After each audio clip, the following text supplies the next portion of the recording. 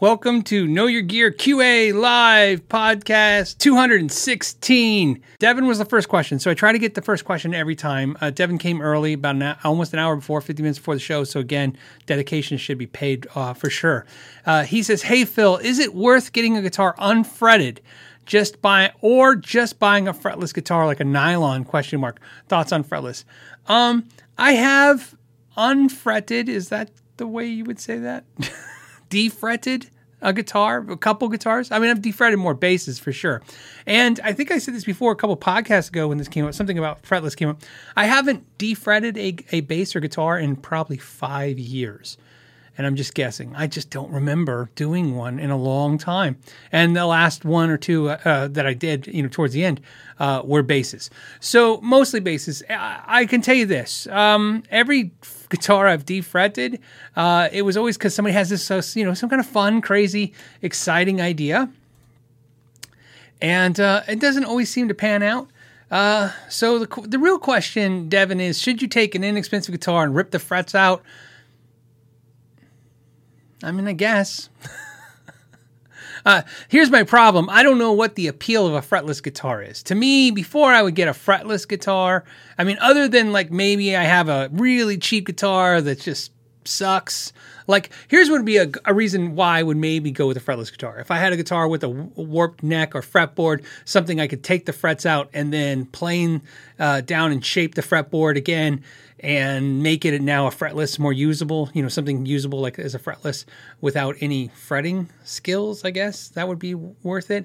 Otherwise, just get an EBow or something like that, or Sustainer pedal or Sustainiac. I don't know. Like I said, I just don't know what the appeal to the fretless guitar is. So I wouldn't know what to tell you other than it's it's just a want to decision, and the idea of, if you want to try it, you want to try it, but I don't know what you can do. Unless, like I said, sometimes it's tough because maybe you have a sound in your head for a song. And maybe that's a better way to put that.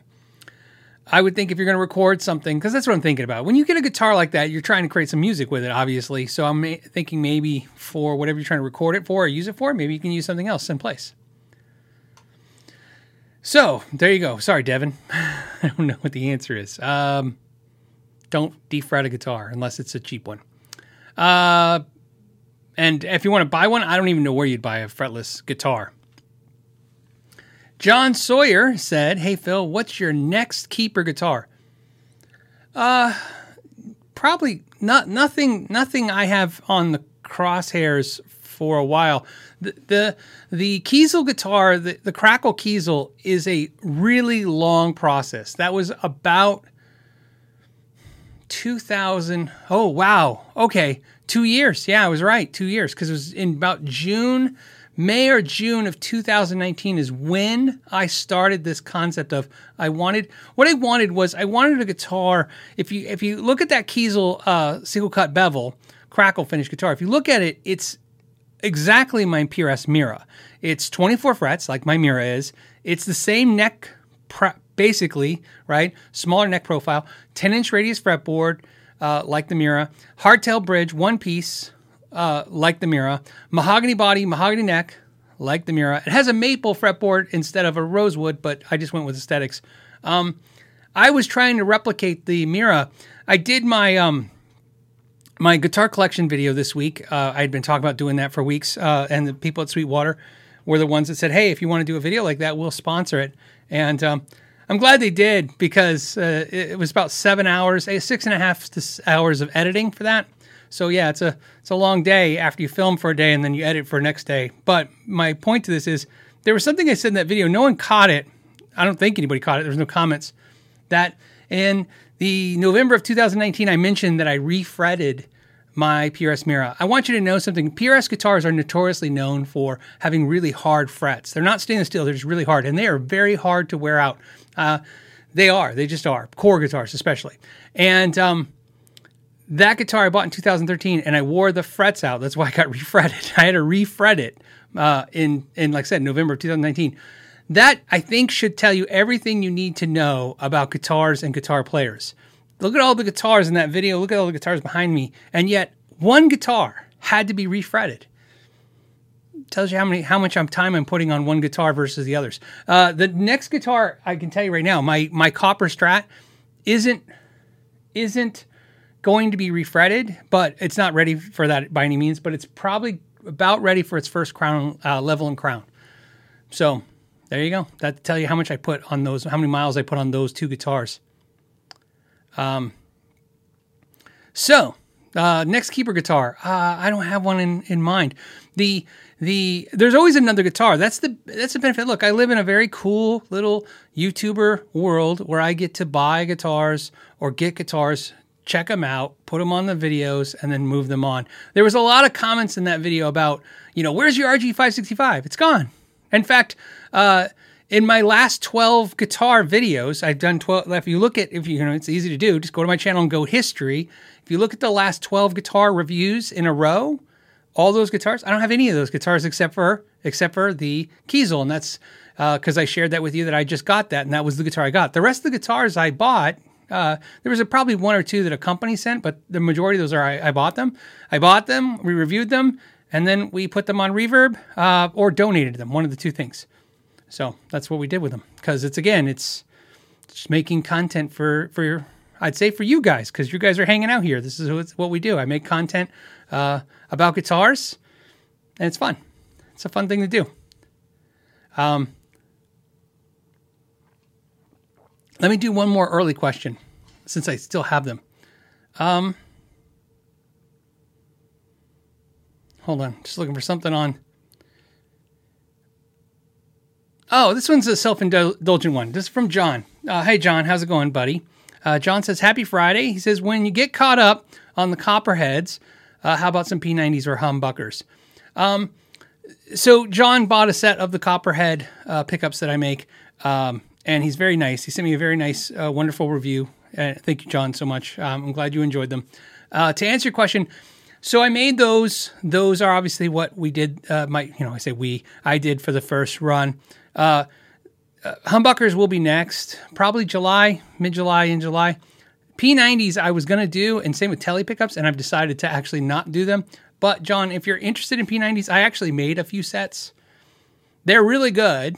At least I think they're really good. But the copperheads are very unique, John. I think you kind of caught that. And that's what I want with the humbuckers too. I want to offer something to the market, a slightly unique. You can't really make something truly unique anymore, especially pickups, but something, at least give you guys something, I don't know, something different. So all my P90s were very just like, I don't know, they were good, but I couldn't say like, wow, I would totally play my P90s over somebody else's P90s. Okay. So thank you, John. But that's the answer. So if you're interested in July, but like I said, John, you can always contact me and just email me, same email you're communicating with me, and I'd be happy to take care of you as well. Absolutely. Thank you. All right, let's see if there's another early question. What do we got? Hold on. Edgar wants to know, Phil, do retailers like Chicago Music Exchange or Sam Ash pay lower fees when selling on Reverb than us? Interesting. It says, would they rather sell directly to us, or is it almost the same selling through Reverb? I don't know. I've never thought to ask. I mean, I could ask Sam Ash and see what they say. I don't know if they'll tell me or not. I mean, it's like their business. I don't know if they'll want that to be public. But I don't know. I don't know if Reverb offers any kind of discount for larger sellers. It would make sense that they do. I would be shocked to find out they didn't, but it's possible they didn't because it's a big company as well. But to answer the core of this question is, will they give you a better deal direct? In my experience, I've bought. Well, here's what I can tell you, Edgar. Let's just start here. So that's my guess. My guess is they may get better fees. I just don't know. That's a guess. Here's what I do know. I have purchased from Chicago Music Exchange and from Sam Ash, both those, at least multiple times. They were on Reverb is where the listing was, and I contacted them directly, and I got a better deal on the phone. So there you go. Now, could I got that same deal through the Reverb? Maybe. But my logic is if it's a retailer, and especially if I have questions, I'm going to call and talk to them anyways. Like I said, I will try to talk to everybody I buy something from. If it's a store, because like I said, to this day, maybe I'm old school. It's what I believe. I believe that you will always get the best service, your best price, best everything when you are a person-to-person transaction. Clicking a button gets stuff shipped to you, and that's about it. This is my opinion. In a world where that's cool, because we can click a button and have something shipped to us, that's great. But if you want more service than that, if you want a better price than that, if you want other benefits, you need to talk to somebody. And if that has to be through email or chat, that works as well too, as well. But on the phone or in person is always the best. And then go down from there. Okay, we have some super chats. Let's do some super chats. Thank you guys, by the way, for doing super chats. Let's do, I have no idea. Here's one. What's the first one? The first one came from Greg, who says, "For the tip jar, Phil. Thanks for the recent content. Good stuff." You're welcome, buddy. I don't know if you mean directly like that. I did last night I posted the how to do a coil split. There's a series of those videos I've already done, and every time I put them out, they just kill the channel. They kill it. It's like watching it's a massacre to watch because I get it. Why would you guys want to watch a quick 3-minute video on how to solder something, how to do something? It's more of you put those videos on YouTube, and over time I've done really well with them because they become resource material for people because they're direct to the point. There's no, hey guys, there's no, entertainment value to it. It's just information, get it and get the hell out. And so what I do is I've learned to parcel them out, and I've made a bunch and I didn't put any out. And so you'll see them over the next couple weeks just dropping intermittently in random places just because, like I said, every time I do it, if you notice, I did it right after I did the collection video because I was thinking maybe the collection video might do well. And if that video does well and I throw out a video that, does bad, YouTube doesn't ding me as hard. YouTube's pretty brutal when you guys don't watch one of your videos. And I'm sure you guys have heard YouTubers say this all the time. It's very, very true. If you make a video and the audience does not engage with it, not only does that video not well, it literally tanks you out for a little while. And it's really tough because you put the same amount of time in all your videos, and then your next couple of videos aren't making nearly as much ground. And notice I say ground and not money. I know you're expecting me to say money, but not everything's about money. I mean, it does because it creates revenue, but some videos, like I've told you before, some videos, even if you get 100,000 views, you may not make a whole lot. It depends on the length of the video and the time of year, but it always gains some kind of ground. In other words, get you subscribers, get you out there in the marketplace. Does something, maybe those affiliate links will happen. Something happens, right? You're just trying to keep stuff moving, stuff happening. So basically what I'm trying to say. Okay. Then we have Ian. No, John. I'm going to say it's John. It's Jan. Am I saying that right? Jan? I apologize if I'm saying it wrong. Says, "Hey, Phil, I'm considering putting a humbucker-sized P90 in a Fender Lead 3, which has two 3-way toggles. Okay. Any suggestions on how to utilize the second toggle? Is it out of phase? Is it out of phase a thing for P90s? No. What I would do, well, first of all, I'd take the 3-way toggle out and put a 2-way toggle. And, you know what I would do? If it was me, just a suggestion, it's my favorite thing to do with my guitars. I would install a treble bleed on that guitar, on the volume pot, and then attach it to a 2-way toggle that will let you bypass it. So you can have the basically the high pass filter or the treble bleed, however you want to look at that, and then be able to bypass it. And funny enough, if you wait, I have both those videos. I gave them already to patrons. So if you're a patron, you've seen my video on how to create a bypass switch for a treble bleed and how to make a treble bleed video. I have those out. But they will eventually come to this channel. So it's one of those things. If you're I'm just letting you know, if you're a patron, just go there, look on the patron page. They're there. If you're not a patron, just wait. I'll have them out in a week or two.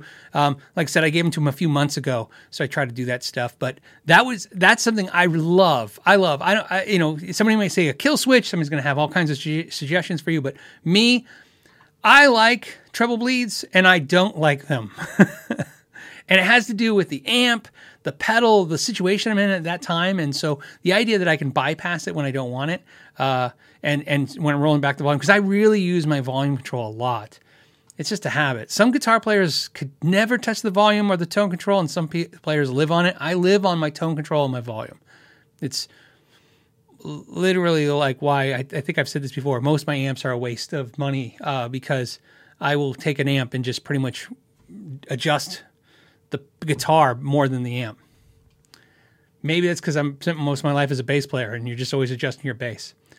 Steve Long Music says, "Hey Phil," and he did an installing some Fishman Fluence classics. The volume pots don't work. Yeah, they're inexpensive 25K pots I use. It says, "I have sound from the pickups, the three-way switch, push pulls, and tone work, but only get full volume. Verified wiring is right. Suggestions." So there's a couple things you can check, buddy. So the first thing is you want to make sure the potentiometers themselves are working. And so you can do that very easily with a multimeter. Look, we got special effects now. I got a pen. No, I'm just kidding. What I will do... So it's going to be crap if I... Okay. Look at that graphic. Look at that. It's like a high-tech show here. That's your volume pot. What you would do, there's a couple ways to do this. You can put, it doesn't matter which side. You could take the you take the red lead off your multimeter, put it on the outer terminal. Sorry, let me do it this way. Put the red one here, the black one here, or the black one here, red one here. I don't care which one. Just put one on each side and put the volume at full blast. And it should tell you that, in this case, I think it's 25K, right? So it will read at something below that. Like if you have 500K, it's going to be 490K. If it's 250K, it's going to be less, 190K. It's never what it says. But anyways, put those leads on there and on the outer sides, and you can make sure that will tell you what it's reading, but the reading isn't what's important. What's important is that it reads it. If it reads something, it means you're getting signal through it, and then you can turn this. Now, if you want to check it to make sure it's turning right, now what you would do is put the red one on the center and then ground use the black to the ground, and then you can turn it and make sure it's working that way. But that is not that tricky because you can Google that. How to use a multimeter on a volume pot. Very easy Google thing. Very easy instructions. You don't need this video or me in this here to do this.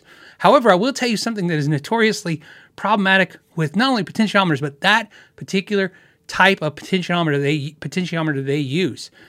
Sometimes when you lock them down, when you tighten the nut on the guitar, the compression from that causes a problem. It like smushes, because they use these I don't know what you want to call it, teeth. I'm going to say teeth. There's 4 teeth sometimes bent over the top, and as you compress them and as you do things to them and as you push the knobs down on them, so sometimes you mess them up when you push the knob down and you're pushing the shaft and it smashes the internal part of the pot. So you've damaged it by pushing on it, but sometimes you've damaged it by locking the nut and compressing it. What's easy about this is, in a lot of cases, if whatever your problem is with the guitar right now, before you do anything, loosen the nut and then see if that works. It happens all the time. Usually, though, the problem is they don't work. Like you can't get any sound through them. You can't figure out what's. You loosen that nut, and all of a sudden, the sound just comes blaring through because whatever's being compromised gets released. But it can work the other way too. So, believe it or not, as easy it is, just checking the potentiometers is a good idea. Sometimes it's just this cheap stuff, man. It's Chinesium. It's junk stuff. We're all using it. This is why potentiometers are less than they were 40 years ago. So I thought I read somewhere that a potentiometer was like $2 and no, it was like 60 cents in the 60s or something like that. And I'm like, and then with inflation, it's cheaper now. So, okay. So hope that helps, Steve. And if not, we'll try next week or something else. Okay. I like this. Wargasm. I'm going to say wargasm. I don't know what that is. Wargasm. Yeah. 644. It says, I told you every time I see a number, I think 644 because 643 people wanted wargasm before you did. Anyways, I know that's not the case, but I like the joke anyways. It says, Phil, do you think coated strings and lubricant aid in tuning stability? Now, the lubricant, absolutely. Obviously, tuning stability, especially when I said the string crosses the nut or saddle, everything's about friction. The string, especially when you're using a tremolo arm or a tremolo system, I should say, not an arm, anything like that, lubricant is going to be your friend in the idea that, like I said, friction causes the instability. However, I never thought about coated strings helping in tuning stability, but why not? I don't know how you would test that in a theory. I mean, obviously you could put coated and uncoated strings on a guitar and see, but I don't know what that would tell you. Although in theory, yeah, I never thought about saying, yeah, if you use coated strings, they're going to glide better across the nut, because that's essentially what they do. They have coating on them. And a lot of times the coating, depending on the string, like if you have D'Addario, specifically D'Addario coated strings, they coat the wire. So the core wire, and then they coat the wrap wire, and then they wrap the string. So the coating is actually all around the metal wire, where like Elixirs and others, they make the string and then they spray the coating or dip it, the coating there. And the coating doesn't really get into the actual mini cracks, the little crack between each roll. So it sounds like I'm dogging that, but actually that would actually be better in this scenario, because that coating would fill in those gaps and probably make it glide a little easier across that. That's why Elixirs in particular really dampen string noise. When Elixirs took off, there's all these reasons why people use them now. Like they last longer. There's a reason why people like Elixirs. But I remember Elixirs really taking off in the studio, because somebody would be like, I'm you're recording, especially acoustic, and it's like, every time you're playing, I change your progression, I'm trying to make the sound, and Elixirs would alleviate that. So, I don't see why not. So to go on this, after I answer that, he says, I've noticed a way better tuning stability with Elixirs, slick coating. So, and TW25B lube on the nuts. No, the lube on the nuts, man. These shows go a little wacky, don't they? And Saddles, he says, it's incredible. I don't doubt that. It's a great idea. So there you go. Works great. All right, let's go. It just seems like sometimes these questions, I know they're legitimate questions, but I'm like, we're kind of making 12-year-old dirty jokes here. Okay, Dan says, does it matter how many watts your amp is if you're running through a PA? No, not really. In the idea of how loud it is, no. If your PA is doing the work, think about this. Let me put it to you in an easy way. Probably the easiest way to consume this idea. If you're using a PA, you might not even need an amp at all. The amp now becomes, besides the source of the sound, which goes in the PA, which is important, you're just using it as a personal monitor. The reason I say that is you could use an Axe-Fx or an HX Stomp or something like that as your sound. So you don't even need an amp, is what I'm trying to say. You can take a pedal, plug the pedal in the PA now. So obviously the wattage won't matter, because that is zero wattage. It has no sound coming out of it whatsoever. So no, it doesn't matter at all. That's not something that's required in any way. Usually if you're going to run your amp through the PA, at that point, you're really just using your amp as a monitor on stage. And if sometimes, some musicians don't even want that. They don't want any sound noise at all. Stage noise. I don't know why I said sound noise. Stage noise at all. Kindle from Bensonite Products. By the way, if you haven't checked out Kindle, if you haven't checked out Bensonite Products, I posted some stuff on Instagram. I did it for a customer. I put them on a customer's guitar. He absolutely loves it. And one of the patrons got one. He loves it too. So check out their saddles. I thought they were really cool, man. I really, really dug them. Says, hello, Phil. I have a 91 Tele with green stuff between the frets and the wood. Texted you a pic just now. Any solutions? So he texted me a picture. Well, hope it's a picture. Hey, no, I'm just kidding. This is the right picture. Okay, so yes, I'm looking at the picture. I don't know. Hold on a second. I could probably transfer it. Let's see if I can make it dark enough. There you go. You can't see anything. That's a guitar neck, I promise. I can see it. It's green and it's oxidized on the frets on the side to clean that. Well, the problem, what I'm looking at is, the metal's got the green oxidation in it, but it's also got it looks like it's underneath the finish on the wood or on the wood. you haven't used, I'm assuming you haven't used like guitar polish. I mean, sometimes that will just, that'll just take care of it right there. Right. I mean, there's a ton of things you can use. I'm not in the shop right now and I don't know what I grab. I have all kinds of stuff to clean, corrosion, rust, every, the typical stuff. I feel horrible. Somebody's going to probably get in the comments. Like, I'm thinking of what I use. I have all kinds of everything from WD-40, which is not what I would use in that particular case, to all kinds of corrosion type cleaners for metals that work really good. Oh, you know what I really like too? There's a stuff from Music Nomad that I'm using because Music Nomad sent me a package. If you guys know, about a year ago, I did a video for American Musical Supply for Music Nomad. So American Musical Supply asked me to do a video of Music Nomad products and check them out. Of course, I'm like, to this day, it's probably one of my favorite videos in the idea that like I got to check out all the Music Nomad products, and I really, really do love a lot of those products. And one of the besides the F1 oil, one of my favorites, I love their guitar polish. I like their metal cleaner, and I use that like crazy. All their cleaning supplies, I love that stuff. In fact, the only thing I'm not a fan of, and I'm definitely alone on this, I'm not a fan of their neck cradle. If you notice in the videos, I even use the Music Nomad mat. I preferred it over my Stu Mac mat, and of course my other mats that I've accumulated over the years. To be honest with you, I just, I'll use a dollar store bath mat. I like a clean surface for the guitar every time. So, but the blue Music Nomad neck cradle thing, it's cool in how it works and what it does, but it just didn't work for me.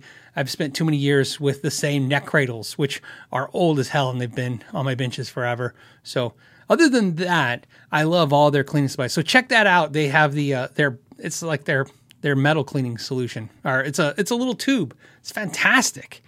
One of the reason why I like their stuff, well, it sounds like a total sales speech, but it's true. The reason I like their stuff is, and I've tried it. I did what they said. They said that I can basically take all their cleaners and put it on anything. Like they said, I could take their polish and put it on the neck or put it on the body. It doesn't matter. I put it on the pickups, and I've done that. And with my personal guitars, and I've had no detriment, no problem. So it's something I would suggest. But other than that, I'd have to go look at my shop because I have like a whole cage full of little products that I've used for years. And that's not, remember where I live, I repair the problems that happen where I live, and where I live, it's dry. It's very dry. No moisture. It rains like 6 times a year here, maybe. I'm exaggerating, but not by much. And so we don't have a problem with corroded anything. You know what I mean? It doesn't come here very often, even when guitars are shipped here from other places. Usually we're dealing with the other problems. So there you go. Okay. What else? Bradley's question says, can I install a 5-way switch on my PRS where the 2nd and 4th position act like a kill switch? Yeah. In fact, you might do that accidentally if you don't hook it up right. Yes, absolutely. Yeah, of course. You would just wire the switch up like a 3-way switch. That's generally correct. But yeah, you would absolutely no problem to do that at all. You can do it for sure. Or you might have to wire it, just now I think about it, you might have to wire it where it grounds out in those 2 positions. But either way, it's an easy thing to do, and you can find a schematic online. It's definitely doable. You would be the first, Bradley, I've ever seen do it. So let me put it this way. The reason I know it can be done is it happens sometimes to customers, and probably even me 1 or 2 times when I'm wiring something up and I'm like, what the hell? So it happens when you don't want it to happen. So of course you can make it happen, but I've never had anybody actually want that as a kill switch. But it sounds like a cool idea. Maybe you could just move. My problem is if you're trying to use it as a kill switch, that switch is just not predictable enough as a kill switch. I've had so many players over the years have me install all kinds of things as kill switches, 3-way toggle switches, 5-way switches, all kinds of ways to do kill switches. And what I've learned is even if they work, they're either cumbersome or they don't last because you're putting a lot of abuse on a switch. So like those Tessie switches and all those like instant kill switches and stuff, and maybe those little mini, like really built really well kill switches, like 2-way switches that you can get, I think, from Tessie as well, work just so much better. You know what I mean? So something to think about, something Just so something to think about. All right, let me go. I'm in the back in the main comments looking for what you guys are talking about. Brian wants to know, what is the groovy guitar next to the green telly over my right shoulder? I'm so nervous to turn my head right now. Is this my right shoulder? What's my right shoulder? This is my right shoulder. Am I looking at it? Oh, I guess I am. Let's see. Next to the green telly over, what's the green guitar? Oh, that's my Nuno N4. So if you watch my collection video, I show it in there. Somebody did ask, not that it matters, but somebody did ask on that because I had to edit those, obviously that down to 30 minutes. I had much longer discussions about each guitar and the original hour and 30-something minute original video. I had that guitar dipped. I had it dipped, is basically. So it didn't come stock painted like that. I had that done.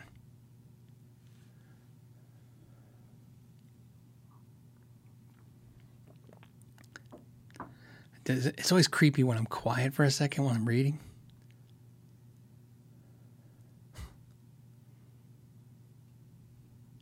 Okay.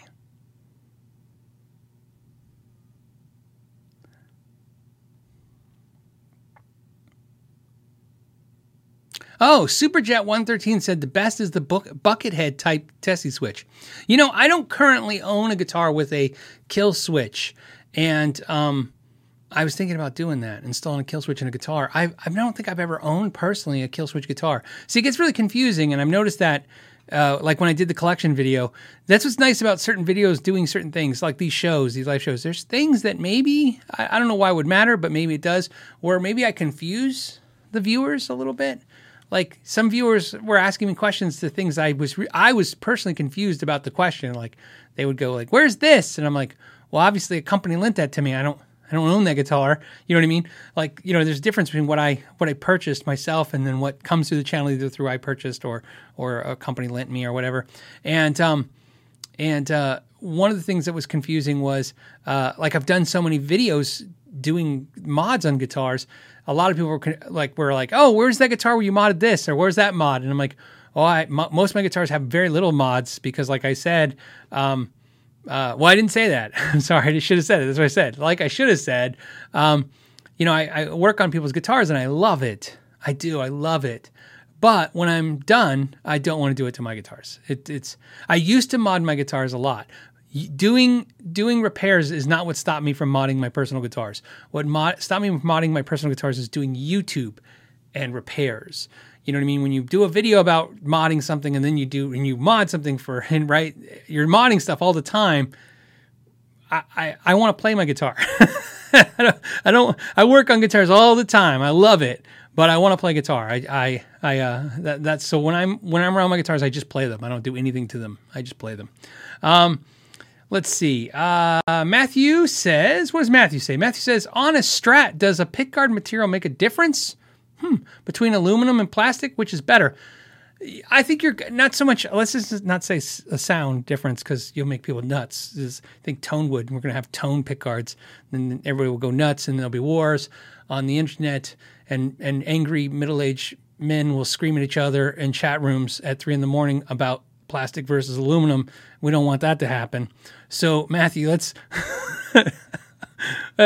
So does the pickguard material, is there a difference? Yeah, I'll tell you where it is different. And it depends on the personality, your type of personality, right? Or your psyche. I love the way aluminum pickguards look. Dude, I cannot have one on my guitar. My fingernails, if they scrape that aluminum pickguard, it's like, when they say nails on a chalkboard, I get that thing that I get the, your little whiskers pick up on your neck, right? Your little hairs stick out. It really, I can't stand it. It drives me crazy. So does it make a difference? It does if you have that problem, because the first time you kind of graze your fingers across that, if that's your thing, that, like me, that you're not like that material. Yeah, but I love the way the anodized pickguards look. Love them. I think it's a cool look. But alas, not for me. Whoa. we have I See Everything Twice. That's a cool name. It says, happy Friday, Phil. How do you think the Bad Cat stuff compares to Dr. Z? Oh, interesting, because I have both those amps. Hard to tell from reviews if they are the same ballpark. So I've been trying. I don't think I've ever played two freaking amps as much as I've played these two Bad Cats. So you guys know I got a Bad Cat Cub 40 Players series, which is the Made in USA.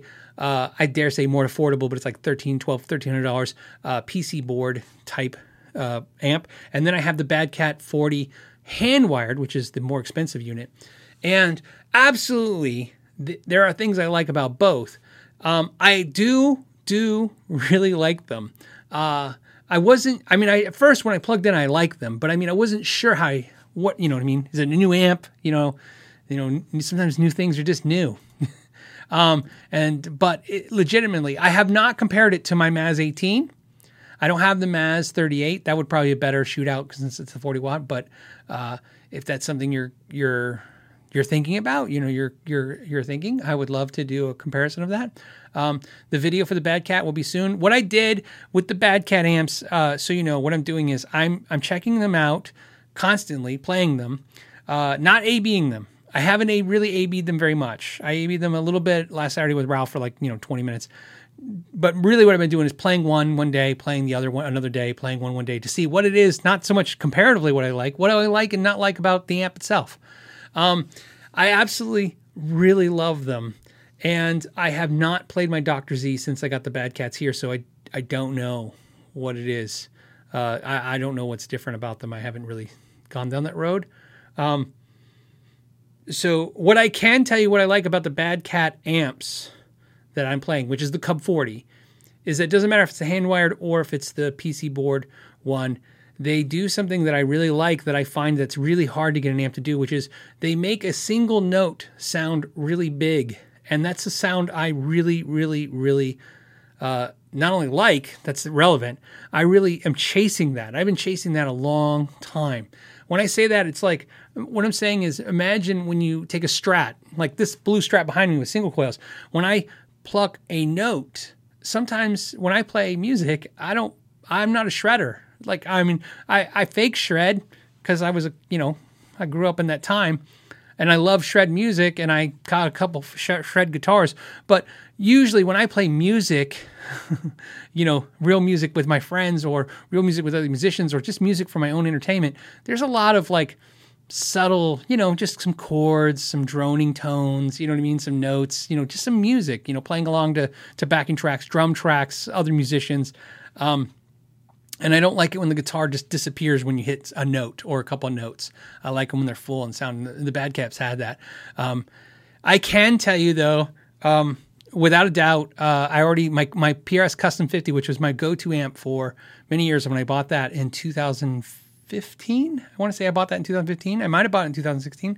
So I've had that now for 4 or 5 years. It's been my go-to clean amp. It's in the garage. Anyone want to buy it? It's for sale. Custom 50. I'm no way. That was not even a close, I don't know, do I like this or the Bad Cat? Literally the Bad Cat did what, and here's what the Bad Cat did for me. It did what the Custom 50 does when you crank the Custom 50. The Bad Cat was doing it at a lower volume. So, sorry to go on and on about that, but Amanda Coombs said, Phil doesn't have a kill switch. That's crazy talk. It is crazy talk. I agree. See, you just talked me into it, Amanda. All right. Mike Harvey did a super chat for no reason. I appreciate that. Thank you for supporting the channel. We call it the tip jar around here. It's like a live band, right? You're just putting something on the stage on the tip jar. Peter says, hey, Phil, recently bought a Fender Player Telly. Is there a way to make the satin neck feel more like gloss finish? So it's a polyurethane finish. It might be polyester finish, but in the grand scheme of things, that's close enough to where, you know what I mean? It's not enough of a difference to worry about. So it's not lacquer, so it's not something you can just take. But yes, if you want to make it more like a gloss finish, you can get some Meguiar's non-porous. So you need Meguiar's Carnauba wax and get a nice polish buffing cloth and polish it up. That's it. It'll last quite a while if you want to make it really, really nice and slick. That will work really, really well. Probably better than anything else. Like if you take any materials to it or try to, do anything else to it, that will really, really do it for sure. And pretty inexpensive if you can get the smaller bottle on Amazon. The only thing is you got to make sure it doesn't have any pumice in it or any kind of cleaning materials in it, which is pretty easy. I find that's the harder one to get. The one with the pumice in it. So don't worry about that so much, but you just don't want any harsh materials in it. You want it to get because you're trying to get as smooth as possible. There's other waxes you can use too. And, if you want to be lazy, you can get some finger ease and spray it on there. I call that like the Pam cooking spray for guitar players. Just spray that on the back of the neck and it'll, you'll feel like you got a slip and slide neck, man. You'll be, but, I would rather use the Meguiar's Carnauba wax. You don't have to use that brand. It's just a trusted brand, and I have it down the shop, and I like it. Buzz Wilson said, "Greetings, Phil. Love the recent vid on the split coil wiring. Thank you. I appreciate that." He says, "Looking for a vintage tone for an HSS guitar. Would you put a 250K or 500K volume pot in it? Also, any advantage to push-pull versus toggle?" What's great? I want to answer two questions. Earlier, I saw a question and I didn't get to pin it. And so your question and their question will line up perfectly. And because it was a really interesting question, yours and that one. So first thing is, like I said, the rule I follow, it's just my guideline. I shouldn't say rule. It's not a rule. It's guideline. The guideline I follow is majority rules. So if I have a guitar with 2 single coils and 1 humbucker, I don't know why I'm holding my fingers like I am, I will use 250K pots. If I have a guitar with 2 humbuckers and 1 single coil, I will use 500K pots. See what I'm saying? That's usually the way I will do things, especially a humbucker in the bridge is going to be the brightest of the humbuckers. And not that there's any humbuckers in your guitar, but if there was a bright humbucker, if there was 2 humbuckers, the bridge would be bright. So the 250K is not going to really dampen that so much and change it so much. So I like the 250Ks is what it is. However, there's other options besides the fact that you can just do that as a guideline, but you can also mix and match. So for instance, if you have, it doesn't say what guitar is it. If it's a Strat and you have 3 knobs, maybe you should do a 500K on the volume pot or 250Ks on the tone pots. You can do that. You can also assign to 250K. Let's say if there's one volume or tone pot to the bridge pickup, the humbucker, maybe make that the 500K and then make the 250K to those single coils. The other option is you can get them on Sweetwater. Their Fender makes them. They're stackable pots, okay? So they're not hard to find just when you search them. It's a stacked pot. It's a Fender part, but there's other markets, but the Fender one works really, really good. And it's 2 potentiometers of 500K and 250K, and you can assign the pickups. So you can assign your single coils to the 250K pot, volume pot, and the humbucker to 500K. You can get as crazy with this as you want, is what I'm trying to say. Me, I'm going to shove whatever the customer tells me to do, but otherwise I'm just going to shove 250Ks. On that guitar, I would do three 250Ks or 2 250Ks and call it a day. The next part of your question is the advantage to push-pull versus toggle. Well, there's a question that I want to answer first. Somebody asked me if there's a sound difference. Does the coil split sound different with a toggle and a push-pull? I love that question because it reminds me that we're all at different places where we're learning about this guitars and electronics, and that's the point of this channel since day one is to never talk over anyone's head. All levels, we're going to talk about gear at all levels. And what's funny is there's no difference between a toggle switch and a push-pull. They're essentially just all a push-pull switch is a toggle switch. It's basically that's hiding as a volume pot. So it's got a volume pot and it's got a switch underneath it, right? So that's basically what it's doing. So fundamentally, they don't work any different. There's no real major difference in those two switches and what they're going to accomplish, and especially sound-wise. So think that's the easy part. In your question, it's what's the advantage of the push-pull versus the toggle? The push-pull advantage is one of two things. One, you don't have a toggle or you don't want to drill a hole in the guitar because there's no hole there for that toggle switch. So that the push-pull is about hiding that switch and putting it without modifying the guitar. That's one. Two, the other thing that's important about a push-pull is that you not only do you not have to drill a hole, but sometimes you just don't want it to be intrusive. You want it to just be there subtly because you're not going to use it all the time. To me, I think push-pull pots are like, for someone who doesn't use a coil split all the time. So if you look at my personal guitars now that I have a collection video out, you can actually do that. You'll see exactly that. Guitars where I coil split a lot have a switch because I'm always hitting the switch. And guitars I don't coil split very often, they use the push pulls because it's an option to be there if I ever need it, but it's not something I'm using all the time. So that's my logic for that. Servando says, hey, Phil, just wanted to get your thoughts on the Friedman small box versus Dirty Shirley variants. Mini DS40 TS. Okay. He means twin sister. I like something dynamic that can get the tool levels of gain, but cleans up well. Yeah, if I was going for me personally, if I was going for the tool sound, I would go with the Dirty Shirley. The Dirty Shirley, Michael from Big Hairy Guitars, he did a amazing comparison of the Dirty Shirley. That's why I won't do it. I'll never do a video that I can't bring something to the table. That's the best comparison of that Dirty Shirley and the Small Box 50 on Big Hairy Guitars. And not only in his demonstration of it, because he's a great player, and the sound demonstration, but his logic walking through the 2 amps, now owning the 2 amps and trying the 2 amps, I can tell you, I 100% agree. The Dirty Shirley is like Soundgarden. It's darker, it's fatter, it's meatier. That's what it does. So to me, Tool getting that sound, yeah. The Dirty Shirley. I think the Twin Sister is even better than Dirty Shirley. Not because it has 2 rows of knobs, but it added some features like the deep switch is nice, or deep knob is nice, and some other cool features that are great. But and the small box, that's a quicker attack. There's something about, because now that I have both, my plan was, it was a flawed plan. My plan was to eliminate one. Everything I do usually is very, very like a lot of the logic of a lot of you watching is if I get something new, it's to replace something else. I'm either refining a sound I'm going after, or I'm sick of the sound I've had, or I'm up something different, take me down a different road. When I got the Small Box 50, my plan was, okay, this will take me down a different road. The reality is I like the Twin Sister a lot. I think I like the Twin Sister better, but there's a lot of things about the small box I like. So what I'm trying to do now is I don't think I'm ever going to get rid of either the small box or the Twin Sister. I think the amp that's up for grabs is my actual Plexi. That's keeping the small box and get rid of the Plexi. So I'll have to think about that.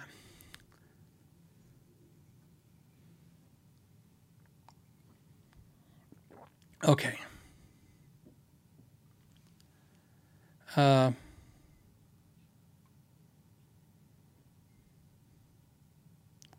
What else? Looking at some non-super chat questions and conversations. Matt Scott says, my toggle switch is loud when I flip it, and it makes a loud click when I flip it. Is that just because it's cheap? It could be because it's cheap. It also, there's a fix for that. Unfortunately, again, sometimes, I can't do things off memory. There's a resistor that you can put that will dampen that. Sometimes that works really well as well. Lawrence is here. Maybe he knows the answer. He's, if there's a guy who knows those off the top of his head, it's him. But I've had great success with that. It's nothing something I've seen in the past with guitars. And then when customers had problems like you, I have them in a drawer downstairs, and I know, oh yeah, it's this little thing, and I put it in there, and I'll install it. And you just literally run it in line. And it'll do that. It'll stop a lot of times that click or pop you're hearing is, I don't know what it is. I know what it is. I'm just trying to explain it. It's the sound, right? So the resistor stops I guess I want to say feedback. That's not the right feedback. Not the word, the right terminology. It stops the sound from coming back into the sound. I don't know what I'm trying to say. Just understand that that's a thing you can look up and Google it, and it's a very easy thing to do. A lot of guitar companies have them in guitars for that reason. They're really more popular on push-pull pots than in toggle switch. And then Lawrence is asking you to clarify, is he talking about acoustically or audio? Yeah, I took it as audio, like he's hearing it. Acoustically, like if the switch is clicking, yeah, it's just your switch is either loud or broken. But yeah, I'm taking it as, and then Lawrence, I think we should take it as that, because that's really what I would imagine you would be concerned about. Is it coming through audio-wise? But the great thing is now that you can just put a resistor there. Just Google. It'll find. There'll be tons of answers for that. And what's great is maybe that's another video I can make showing you what I've done it. I found it's a very, very small problem to have. Okay. The next, who do we got next? We got Christopher. Do we have Christopher? We have Christopher. Hi, Christopher. Says, I have a Korean DeArmond M66 Fender owned in Yes, they did in 2004-ish. Fender did own DeArmond. When DeArmond was owned by Guild and then Fender acquired Guild in 2002 is when they did it. Maybe 2001, 2002. So yeah, 2004 would definitely be DeArmond. And as far as I know, Fender still owns DeArmond. I think it's a shelved brand with Fender. I don't think they actually got rid of it. I think they stopped using it. That's not your question though. Supposedly these have USA pickups, but I can't confirm. Thoughts? I wouldn't be shocked at all because at that time, DeArmond was making Korean guitars, but they were also had other variants. Like I think they had a US guitar as well, US basses. They were also being DeArmond pickups were put in Guild, and that's not, would not shock me at all. I can't confirm that they are USA made pickups, but I can tell you that would make sense to me at the time. So yeah. The Smelly Cast Jazz says, what's my take on mini ashtray bridges? Ashtray bridges. I'm going to say it's ashtray. What's my take on mini ashtray bridges and the American Pro Tellies? Oh yeah, those little mini ashtray bridges. About using one in a build for no other reason than it looks cool. You know, they same as you. They look cool. It's nothing I would put on my guitar personally for no reason than I have no use for it. But they're cool. I know what you're talking about. Instead of the long big ashtray, it's a shorter one. I like modern block saddles. It's one of those things, like every decision I make on my personal guitars is about playing them.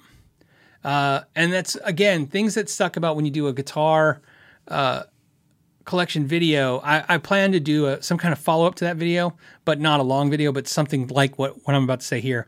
If you look at my guitars, there's a consistency to them, all of them.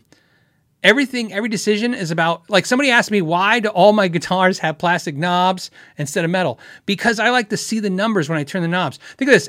And so when people say, oh, the plastic knobs are ugly. Yes, they are to me too. I don't like Strat knobs on non-Strat guitars but I like the function. I'm function over form. I will make a guitar play and feel the way I want it to play and feel and work before the way it looks. I actually play my guitars. I play a lot every day. It doesn't come across in the way I play because I'm not really trying to be technically a virtuoso guitar player, but I play hours every day.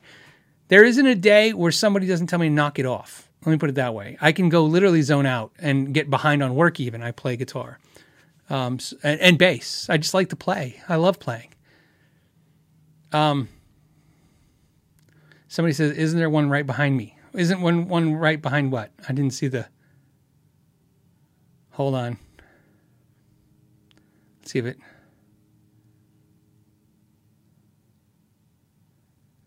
Okay. I didn't catch what it was. But I was going to say, so back to the bridges. So on Tellys, on Strats, like this Telly and Strat behind me, I use the modern bridge. They both came with Bent Saddles bridge, and that came with the 3-saddle bridge, and I put the upgraded bridges in them with the block saddles, not because I think they sound better, not because I think they intonate better, not because I think they look cooler. I just like the way they feel on my hand. And that was the whole purpose of telling you why all my guitars weigh basically the same, is when you guys ask me a question, like when I get rid of a guitar, like, why'd you get rid of it? I get rid of a guitar if I don't play it. That's it. It's just super simple. If I pick up a guitar and I notice it's been a while since I played it, I must not enjoy it. I want to play my guitars. I don't care if I have 1,000 guitars or 2 guitars. If you don't play them, I've lied to myself consistently, and I'm probably still not done lying to myself. I tell myself the opposite. I tell myself I want guitars for art. I'll take a guitar and I'll put it downstairs and hang it in the front room, and I think I'm just going to use that for art. And the reality is, a month or 2 goes by and I haven't played it and it's got dust on it, I literally just get rid of it, because if I don't play guitar, it's got to go. I just, I don't know. It's just my personality. I'm that way about everything. It has nothing to do with guitars. Everything. Let me give you an idea. Just to give you an idea how serious I am, my wife and I have been married for 22 years, coming up on 23 years. Let me tell you something my wife will do. If my wife can't find something in the house, to this day, 22 years of marriage, and that's 22 years of marriage, but then we were dated like 3-4 years before that, friends about 4 years before that. So it's been a long time we've known each other. If anything is missing in this house, the first thing my wife says, did you throw that away? I don't care what it is. She's like, did you get rid of it? So I'm so serious about if I don't use something, it's gone. I don't even own a car anymore, so you guys know. I haven't owned a car since January of this year. I own nothing. I own no car. No more cars. My daughter turned 16, and my wife gave her car and bought a new car. My son lives at home, and he's got a car. There's 3 cars in the driveway, and I told them I sold my truck. So I got rid of my truck. Why? Because last year I put 2,600. In 2020, I know it was COVID, doesn't matter. In 2020, I put 2,600 miles on my truck for the entire year. So I sold my truck. I don't own a car. Because I'm pretty serious. If I don't use something, it goes. And it's just been my personality forever. So it's hard for me. And it had a detriment. Sometimes I shouldn't get rid of stuff because I miss it. But so like I said, it's just my philosophy on life. If I don't use it, it doesn't stay. Even if it's a car. So I Uber if I have to, or I borrow a car.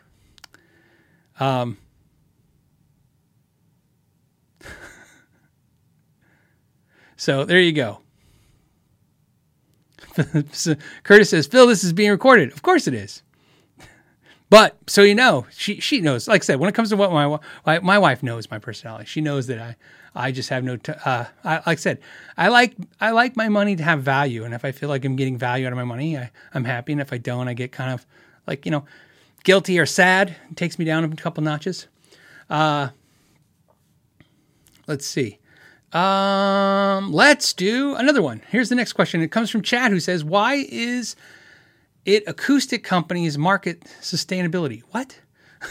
Why is it acoustic companies market sustainability, but not electric makers? I can't seem to figure out who makes sustainable electric guitars. Chad, I'm confused by the question. I'm going to say, why is acoustic companies market sustainability? Why is it sustainability, but not electric makers? I don't understand the question. So you understand I'm at a disadvantage and I can't clarify with you. So let me take a shot at what you probably may be going at. Are you talking about why? And what I get from this is there's a reference to acoustic companies do talk about sustainability with trees and wood, where electric companies do not have that conversation. Is that why you're at? I guess that's what the sense of what maybe this question is. Why do acoustic companies have this discussion or have this issue and not electric guitar companies? I don't know. I have no idea. But I understand what you're saying, and if that's what you're saying, because I have experienced the same thing. Like you'll see Taylor and Martin talk about wood and sustainability and detriment to the environment way more than you'll ever see Gibson Fender doing that. And I don't know why that is. I just don't. I don't know. But I don't know. Hopefully that is the question, and we got some kind of answer out of it. Jeff says, new guitar day, kinda. I get it next week. Hey, that's cool. Texas Toast custom single cut P90 premiere on their show tonight. If you get a chance, I will definitely check that out. That sounds really cool. I was on their website maybe last night. It could have been the night before. They had a Daily Driver red S-style guitar for $2,000. I was looking at that. I don't know, like you guys, I hope, or maybe not. I dream about guitars even when I don't know if I'm going to buy another guitar right now, but I still like to look at guitars and think about them, dissect them. Not all my guitar decisions are easy, so I need to kind of think about them, but it's funny that you got a Texas Toast. I was just looking at them the other night.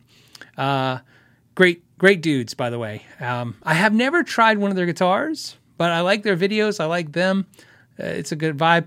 And if I ever get half an inkling, I hope I can go up there to Colorado and hang out for a day or two. I'd like to do a shop tour. We talked about it briefly doing it, and then, it's COVID. And now maybe it's time to do something like that. Maybe I need to leave the house for a moment. So another Jeff, not the Jeff that just asked that question. This is another Jeff. This is another Jeff who says, hey, Phil, have you ever used the StewMac nut slot cutting gauge? And if yes, any possible any possibility of seeing you use it in a video. So I've never used it, and I don't have it. A lot of times with StewMac tools, as you can imagine, they come up with stuff all the time. That was a tool that they came out with after I started doing stuff on guitars. So I have really come a long way on YouTube in the last couple of years of learning new things to show you guys or using new tools. And a lot of times I'm showing you guys a tool and doing something because it's a new tool, but it's a little different because I'm as guilty as anybody who works on anything for a living. 90% of the tools I use every day, I've been using for 15, 20 years. In fact, I've been using the Music Nomad nut files consistently now for over a month in the shop downstairs, guitar after guitar after guitar. And I've been forcing myself because as much as I like them, every day I'm like, but my old tried and trues are right here. I can just do, I'm just so used to doing it the way I want to do it. And I'm doing it because I want to make a video. I'm doing a video of Music Nomad nut files, and I want to be able to not only demonstrate them, that's not the point, to actually give you some insight of what I liked about them and didn't like about them. And it's tough, right? It's tough because, like I said, we're creatures of habit. I want to use my old Mira and Strat, and I want to use my old tools, but I have a YouTube channel, and I want to be relevant and keep consistent with new stuff and talk about things that are innovative and things that you're curious about. The point of YouTube, I'm just going to get on a tirade again here for a second, and just give me 2 seconds of indulgence, please. The point, a good review channel, a good demo channel, the point of it is not to get you to buy crap. The point of it is to give you resources. Because, like I said, I like the term surrogate. I think I took that from China Guitar Skeptic. But doesn't matter. It's a great idea, and he deserves credit. Surrogate. I'm like you in the idea that I go on YouTube at night, and I'm like looking at a thing, and I want to investigate it and learn it because I can't touch it. So, I sit there and I go, when people talk about like, hey, why don't you just use this one thing, or why don't you do that one thing? And I go, well, I do. But that wouldn't be an interesting video if I just every week said, hey, everybody, I'm still using the same 3 tools and the same 2 guitars. Good luck figuring out everything else for yourself. So again, I'm trying to give you guys experiences and information. So the tool thing is a little tough for me. It's harder than guitars. That's what I basically want to say, is the tool thing is a tougher thing for me, because as much as I like my guitars the way I like my guitars, it's easy to try new guitars because it's exciting. New tools are not exciting. You know what I mean? It's like I have a pen. You're giving me a new pen. I like my old pen. Get the idea.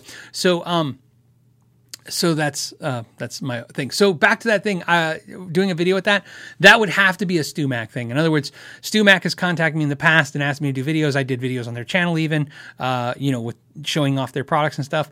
It's always going to be that. It's going to be, they asked me, I think there's a purpose for it. I'd like to do it because, it's interesting, but it's not something I use, so it's not something I plan to buy and do a video of. So there you go. That helps. So, okay. Hold on. Oh, I'm just looking at anything else in the comments.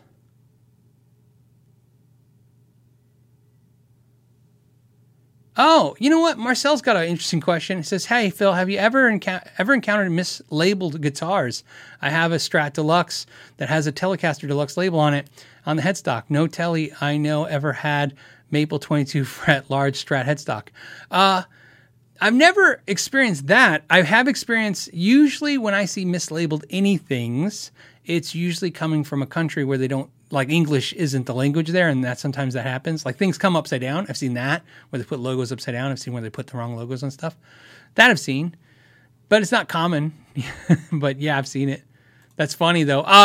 You're not the first person ever to tell me that they had a Strat or a Tele labeled the opposite though. I mean, the first period, even on this channel, I've had multiples mention that over the podcast over the years, so it's possible.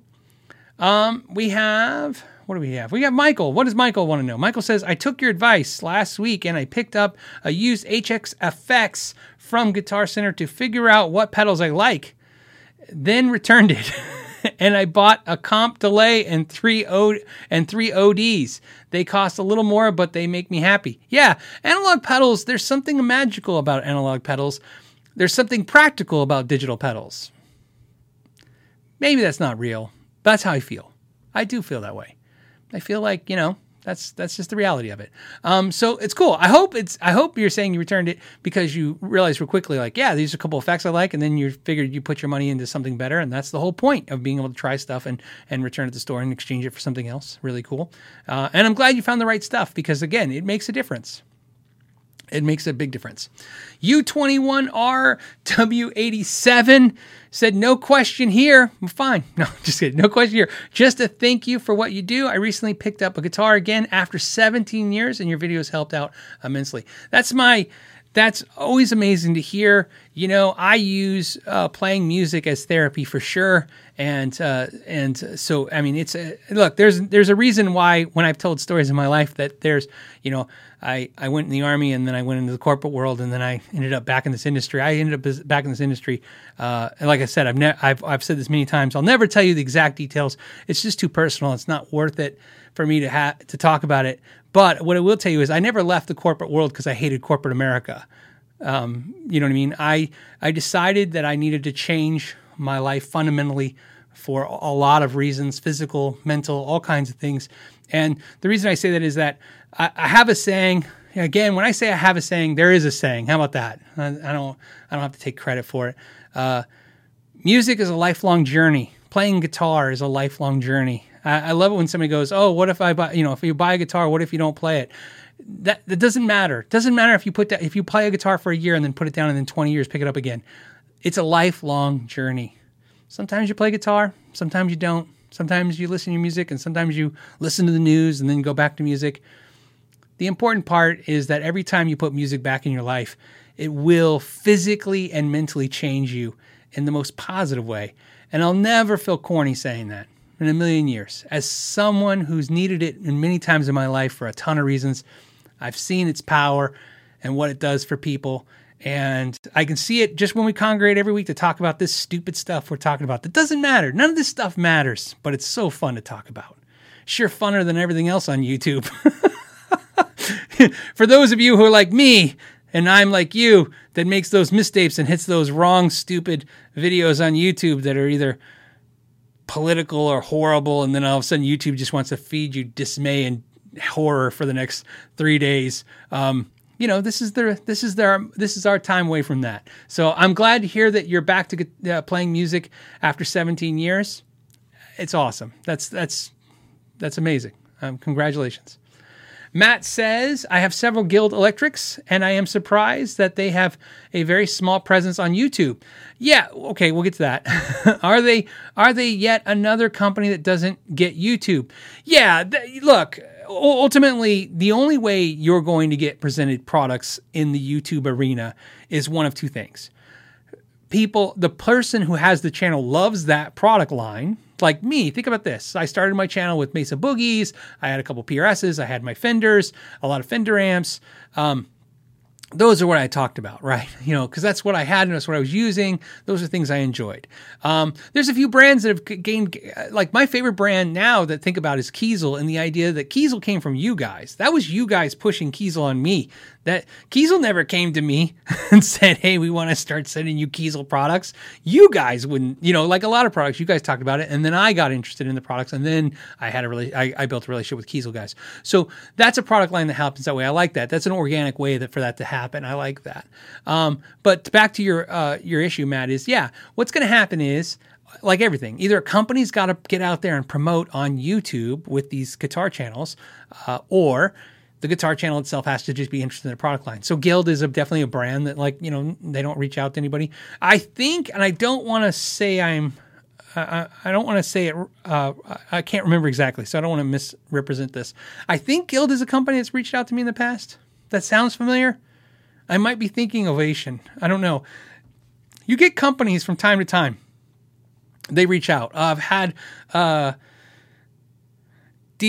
Diamond Guitars reached out recently. There's companies that reach out, and it's exactly what you're saying. They really don't get YouTube, and they don't understand. It's really hard. I really understand now what a lot of channels that have been doing this for a lot longer than me, and I've been doing it a pretty long time. I understand what they say when like companies come at you and basically like, hey, why don't you make 20 videos for free for us? And you're like, why don't you say please? That's my nice take on it, right? Some channels are offended if it's, if they just want them to work for free. I'm not even upset about working for free. I just can't understand why the please and thank yous can't come in the same damn email. But you're like, hey, imagine somebody contacting you if you're a plumber, like, hey, why don't you come fix my yard next week? And you're like, please? Like, all right. But anyways, so what am I trying to say? I'm trying to say, yeah, they just probably aren't there. Great stuff. And there you go. But I've said this before. You guys, please, you're the community here. It's a community. That's why I'm talking to you every Friday. We're here every Friday. I'm here every Friday with you. We're talking every Friday. I'm reading your comments. I'm not interviewing anybody else. These are you guys talking to me. I'm talking back to you. That's the whole point of this show. I make videos. You watch them, maybe. And then I have this discussion where we can talk about all the things. So you know all the stuff behind the scenes. There's no secrets here. If you guys ask, then I tell. That's how it works.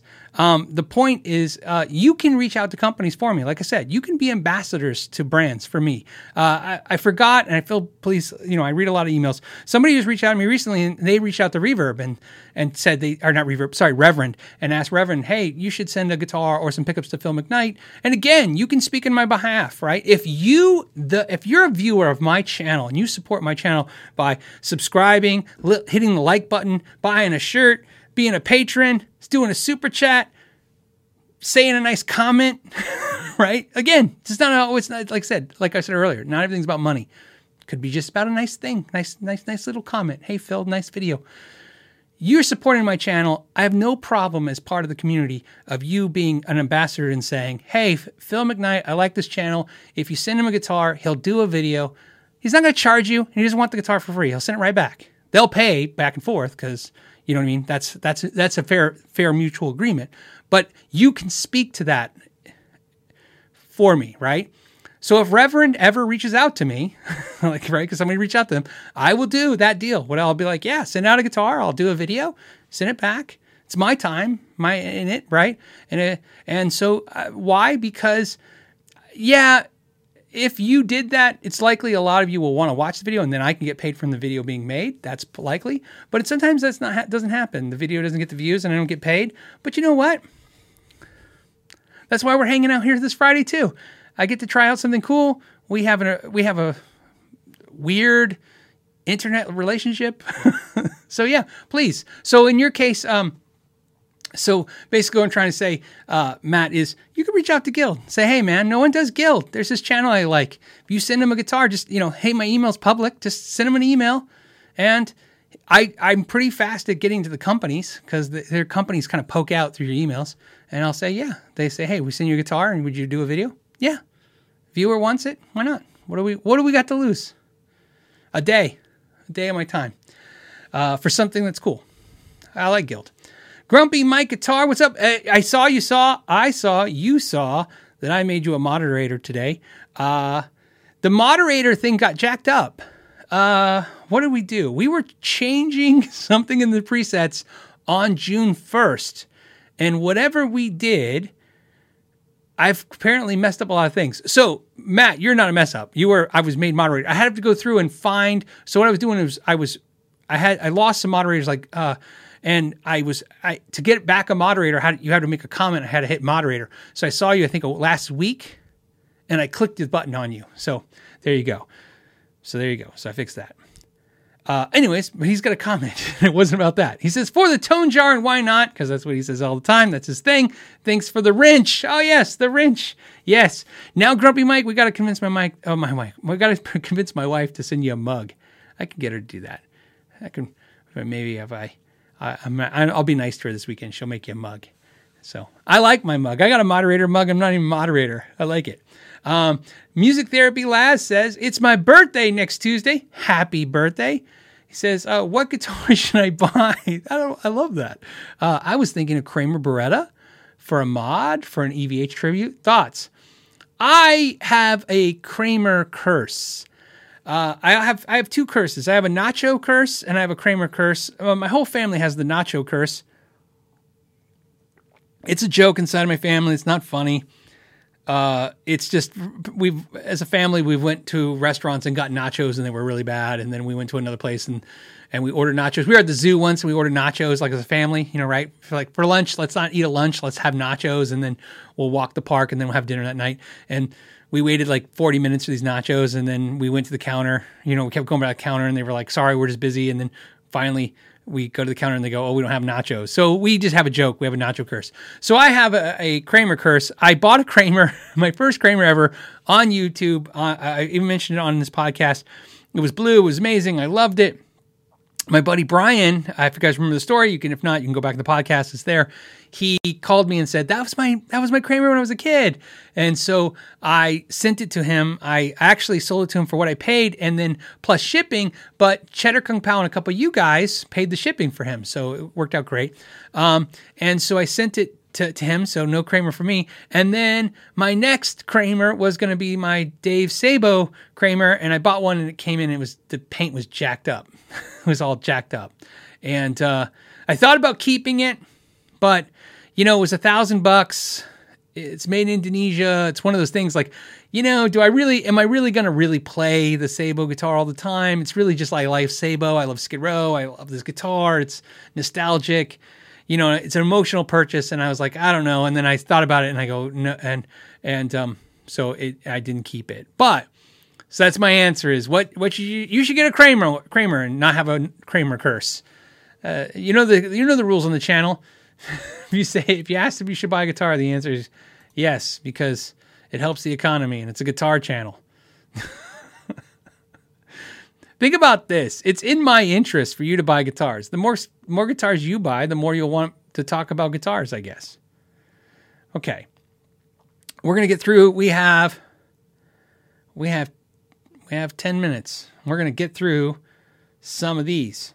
What are we going to do? We're going to get through. Okay, Fret Level Midnight. Hey, Fret Level Midnight says, I use my volume and tone control often. I found great knobs that are numbered with Lumenlays, right? From Mr. Works, and from Japan. It's Meisterworks. Meisterworks from Japan. Have them on my Godin Session. Oh, that's cool. I don't think I've ever tried those knobs, but yeah. That's cool. In other words, that's cool. I don't know. I guess, yeah, it's cool. So take note of that, is I guess what we're trying to say. He wants Lumenlay knobs. That's really cool. Ed did a super chat. Thank you to support the channel. Appreciate that in the tip jar. Philly Adams 26 says, Phil. No, he says, your How to Inspect a Used Gibson Les Paul video helped me negotiate $900 off. Thanks. Any recommendations on a guitar stand that won't ruin nitro? I use String Swing. String Swing will not publicly state that their hangers do not ruin nitro. Look, String Swing is, I get it, man. String Swing is literally a mom and pop business. They're a small company. It's like probably a dozen employees. They're made in the USA. They make the stuff in the USA. I literally only use String Swing. I use zither stands. They have, they use string swings on the zither stands. It's what I use. It's all I use. It's all I've ever used. My Gibson R9 is on a string swing hanger right as we speak. That's all my Gibson lacquer guitars. All my PRS Hollow Body 2 is on a string swing. So what I'm telling you is, if I give you the advice, all I can say is I can't guarantee it's not going to hurt your nitro. What I'm saying is I'm doing it myself, putting my money where my mouth is. If that gives you some kind of reassurance to buy from them, hopefully it does. But like I said, some people will still tell you to put some cloth over it, but I literally don't, and I've never had a problem, ever. I have no lacquer burns on any guitar. And as you see, they all hang. so that's where they're on. So there you go. Now you were saying basically a guitar stand, but I was going to say the zither stand is a string swing stand, and these are freaking amazing. I love the zither stands. I mean, just watch the video where I try to knock it over. It's a great video. Dr. Toronto. Why did I say it that way? Dr. Toronto. Because I was trying to think, is it a real doctor or is he just saying doctor? Dr. Toronto says, my volume knobs go to 11. Really? What's funny was, I think I've told this joke. It's not a joke, but it's a joke on me. When Spinal Tap came out, the movie, I didn't get the joke. Look, it was a different time. There wasn't the internet. Well, I didn't get the joke when he's like, these amps go to 11. Well, at that time when that movie came out, I was playing a Fender amp, and my Fender amp went to 12. So I was like, oh, well, his amp's broken.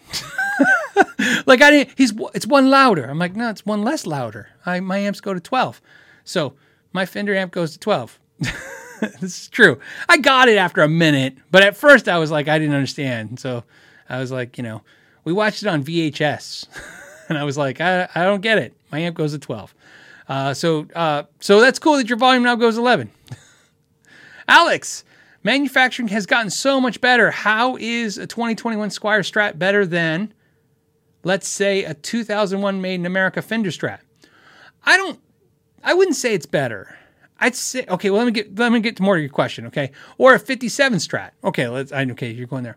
How is the 2001 better than the 57, etc.? Okay, so at the core of this question, what we're really talking about is manufacturers improved. Our guitars, are the new, like, is the Squier better or as good as an American Strat? Well, look, manufacturing tolerance-wise, sure. I really believe that. And again, that's a blanket statement, and it can't cover every scenario. So you guys can randomly start grabbing things where this isn't the case. But we're talking about a 7 out of 10 scenario, right? 7 out of 10 times, yeah, the new Squiers are made machine-wise, very good tolerance, very good fit and finish, and on par with a lot of things that the American-made Strats are putting out, especially American Strats, let's say back in 2001, right? Not that they were any worse or anything. However, what the higher end guitars? See, this is the kick. This is where it's all going to change for us, okay? And I'm going to get a little sideways on your question because it's important, because I rather just talk in the information that makes the most sense. I own a lot of American-made guitars. Why? I've been in this industry a long time. I've told you guys this a long time. There's those guitars have value. Not only do they have value and they tend to keep value, I can even see how companies interact with YouTubers like me. I've said this a million times. I'll say it a million times more. Again, I had nothing from you guys. Dude, I can get a company to send me an import guitar, usually with a phone call or a text. I can be like, if I reach out to a decent company and say, hey, send me a blah, blah, import guitar to do a video, they're Johnny on the spot. Getting an American-made guitar sent out for any reason is almost impossible. And the reason is they don't need to try to sell the American-made guitar. Everybody wants one. It's just how it works. We're not arguing that they're better. We're arguing how they sell. They have demand, and they will always have demand. It probably won't change for a lot of reasons. What we fundamentally have to think about, though, besides, if you live in the United States, you want products to come from the United States. If you live in Europe, you want products to come from Europe. Somebody may be watching the channel from China, even though I think this stuff's blocked from people in China. But let's say somebody's in China right now. They probably want stuff to come from China. There's nothing wrong with having national pride. There's nothing wrong with wanting your economy to be your economy's, help your economy. That's not where I'm going with this. Where I'm going with this is this.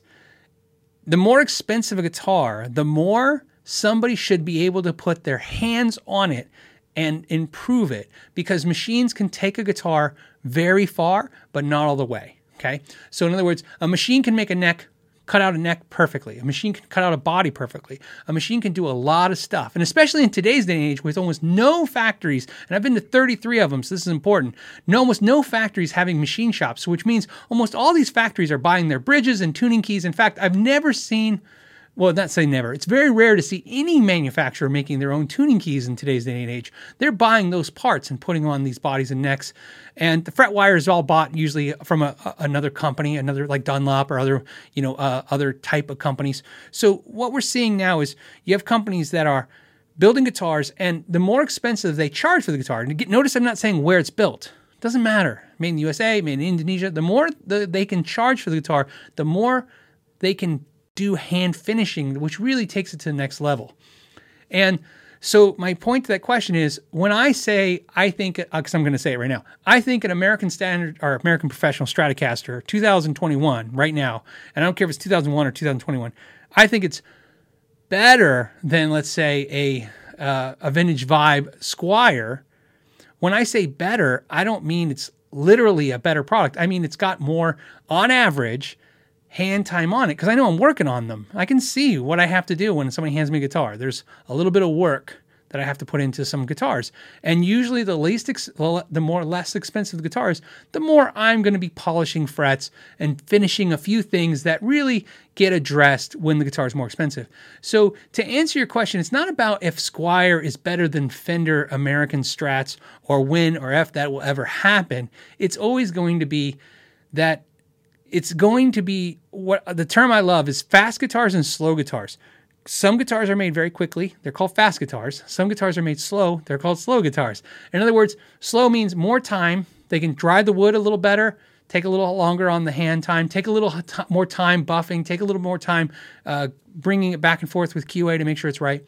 And that has nothing to do with where it's made anymore. It's about how much we're going to spend on it. So I think the better way to argue, or not argue, but to take that question to a level that makes more sense to me is, at what price does Squier have to be as good or better in almost every way than an American Strat? If I was going to throw a guess, if you were talking about Indonesian Squier, just a guess, right? And I don't mean physically what it takes to make the guitar that good. I mean, what's Fender going to be happy with a profit margin? $700. I think if Squiers went for $700 to $800, $699, $799, I think we would be seeing Squiers that are not almost as good as American Strats. I think they'll be just as good, if not better. So, and Fender's probably not ready for that, but we are seeing companies who are. There are guitars out there. I play them all the time. I review enough guitars. I put my hands on some guitars that blow me away all the time, that I'm just shocked with, which you see in those videos. Those are some legitimate comments where I'm like, wow. You know what I mean? And it's always the same thing. Some hands, definitely I can tell that some hands would be put on there. So there you go. I know that's kind of a weird way to come at that question, but I think that's hopefully illustrates it the best in what my opinions are on that subject and something to think about. This isn't really about my opinions. It's really about hopefully thought-provoking discussion that makes you have an opinion and you guys can, go have, think about it yourselves. Ryan says, I bought my first S-Type guitar, Charvel Pro Mod, SoCal Style 1. I love it. Floyd Rose is out of pop in trim bars. Floyd Rose is out of pop in trim bars. Best, easiest alternative. FU tone? Okay, so I don't understand the question fully, but I get the idea. There's something wrong with your tremolo arm, and should you go to FU tone? Yeah, that's where I would go. I buy stuff from FU Tone, or a lot of times because I get cost at like companies like All Parts and other stuff because I have a wholesale accounts for the business. I'll buy from stuff like that. But a lot of times if I'm buying for myself personal, or if I need a really good part, FU Tone. I really like FU Tone. I've had good experiences with them and their quality overall. So yes, and my favorite thing to do with any Floyd Rose, whether it's a lower price one or it's a mid price one or if it's made in Korea or whatever, is I like to put the German Floyd tremolo arm assembly. It's a whole assembly. It's a collar and the arm assembly, and you just put it in and replace it, and it's fantastic. And a lot of people talk about the knife edge points and the screws and all that stuff, and that stuff does matter to some degree, but in the grand scheme of things, I've seen really crappy Floyd Rose copy bridges played by really amazing professional players, played for 20 years and still working fine. So it's not so much that they're bad. It's just, yeah, they could have problems, but there you go. But yeah, upgrading your parts is good. But that's what I'm trying to say. Upgrade it, sure, why not? Big Mikey says, Phil, did I sell the RG565? I got an orange one, and I was wondering what you thought of the pickups. Any recommendations? Love the show. I like the pickups in that guitar. I like that guitar. When I did that review, I remember mine only had the issue with the fret sprout, and I corrected that. Yeah, I sold that guitar. That's another guitar. Exactly. I bought it. If you recall the whole story, I bought it. It had some fret sprout. I contacted the store. They gave me $40 off. I corrected the fret sprout, and then I sold it. I sold it for, I want to say now $50 to maybe $100 less than I paid for it. And then of course, the video made some money. So I don't think I've broke even on that. There's only two videos this year that I lost money on. It was the Reverend video and that Ibanez video. Most of the videos either broke even or I made money. In other words, I bought the guitar, I made the video, I sold the guitar, and then I got either the most of the money back or all the money back on the guitar that I sold. And then, because if you buy the guitar right, you can buy the guitar right. And when you sell it off, if you sell it even for a little bit more than what you paid for it to cover fees and stuff, then the video makes money, and that's how it works. The issue with that, this isn't a woe is me, because I'm going to give you the other piece that's a part of the equation. So I'm afforded to do that because of Patreon. My patrons support the channel so that I can do that. That's why, like the Epiphone Muse I just reviewed, I haven't sold that guitar yet because I had to fix the fret sprouts. If you guys saw in the video, the frets were jacked up. I have to fix that. I can't sell the guitar off until it's fixed. So I'm fixing the guitar so I can sell it. I'll sell that guitar off. I'm pretty sure based on what that video made, once I sell the guitar, I'll probably be plus $20, $30. I know it's not very exciting. Like I'm saying, like I made $20, $30, but really I didn't, because remember, I have patrons. The patrons support the channel. I take the funds from the patrons. One of the things I do with it, besides I get to buy, SD cards and cameras and other things and mixers and pens, I don't know, other things they help subsidize the channel with. They also allow me to do video content that I normally couldn't do, like buy a guitar like that RG565. Unfortunately, the way I personally do it, I run that account like a kiddie, if you guys are familiar with that term, where I take money from it and I buy guitars and then I review them, or amps, and I review them, and then I sell them off and put the money back in the kitty. And sometimes I win, sometimes I lose, but either way it goes back in the kitty, and then I can keep moving this channel forward on that idea. And so when you see me very rarely, and it is very rare, where I buy a guitar like that and it says fan funded, if you'll see it, it'll say fan funded. I have icons on my videos to tell you guys exactly what I'm up to. Fan funded means the money came from Patreon. That's where I bought it from. And so what would happen to me, for my personal ethics, for me to keep that guitar, I would have to then take my personal money, which I know Patreon is my personal money because it's money I make on this channel, but you understand what I'm saying. I wouldn't want to take from that kitty, because the whole point is to keep that kitty going for years. You know what I mean? So that's how I'm able to do stuff like that. So yeah. And so I didn't want to get rid of that guitar. That was one of the few. It was a little tough on that one, but it was such a good guitar. And you know what? The person went to was a great person, and it worked out great. I know they love it, and they're going to be happy with it. So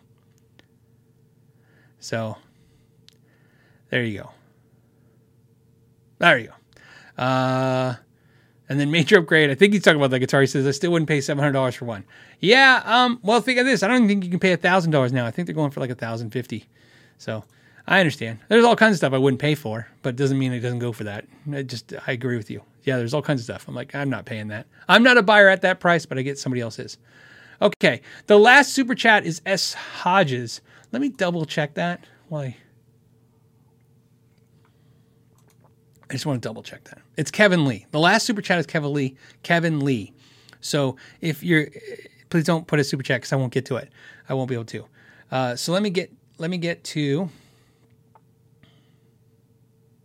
Litvey. Litvey says, what gauge and brand flat wound strings should I put on a 30-inch Squier Bronco bass to make it super comfortable to play but not be loose? Hoping my daughter will take it.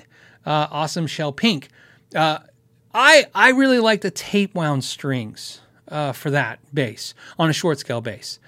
You can use flat wound strings. The problem with flat wounds is they're really nice on the fingers for not having the ribs, right? The ribbing, I guess, is what I would call the round wound strings having ribbing. However, flat wound strings have another deficiency. They are great because you can, like I said, they're smooth on your fingers, but you can't bend them, and not that bending is a big part of bass, but it is a little bit of bass. A little bit of bass is sustain. Part of the finesse of a bass is holding notes a long time. I really like tape wound strings, and whether you go with the cheaper Fender style ones that have the gunky kind of plastic over the tape wound, or if you go with the ones I love, which are D'Addario tape wound strings, I'll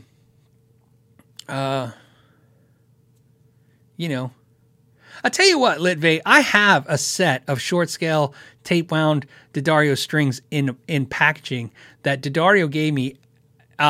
Had nothing to do with YouTube. They just gave me some strings because I knew Jim. I went to an event and Jim John D'Addario were there. I know you're in a different country. If you send me an email, I'm not going to promise, okay? I can't promise. I'm going to give you my best try, okay?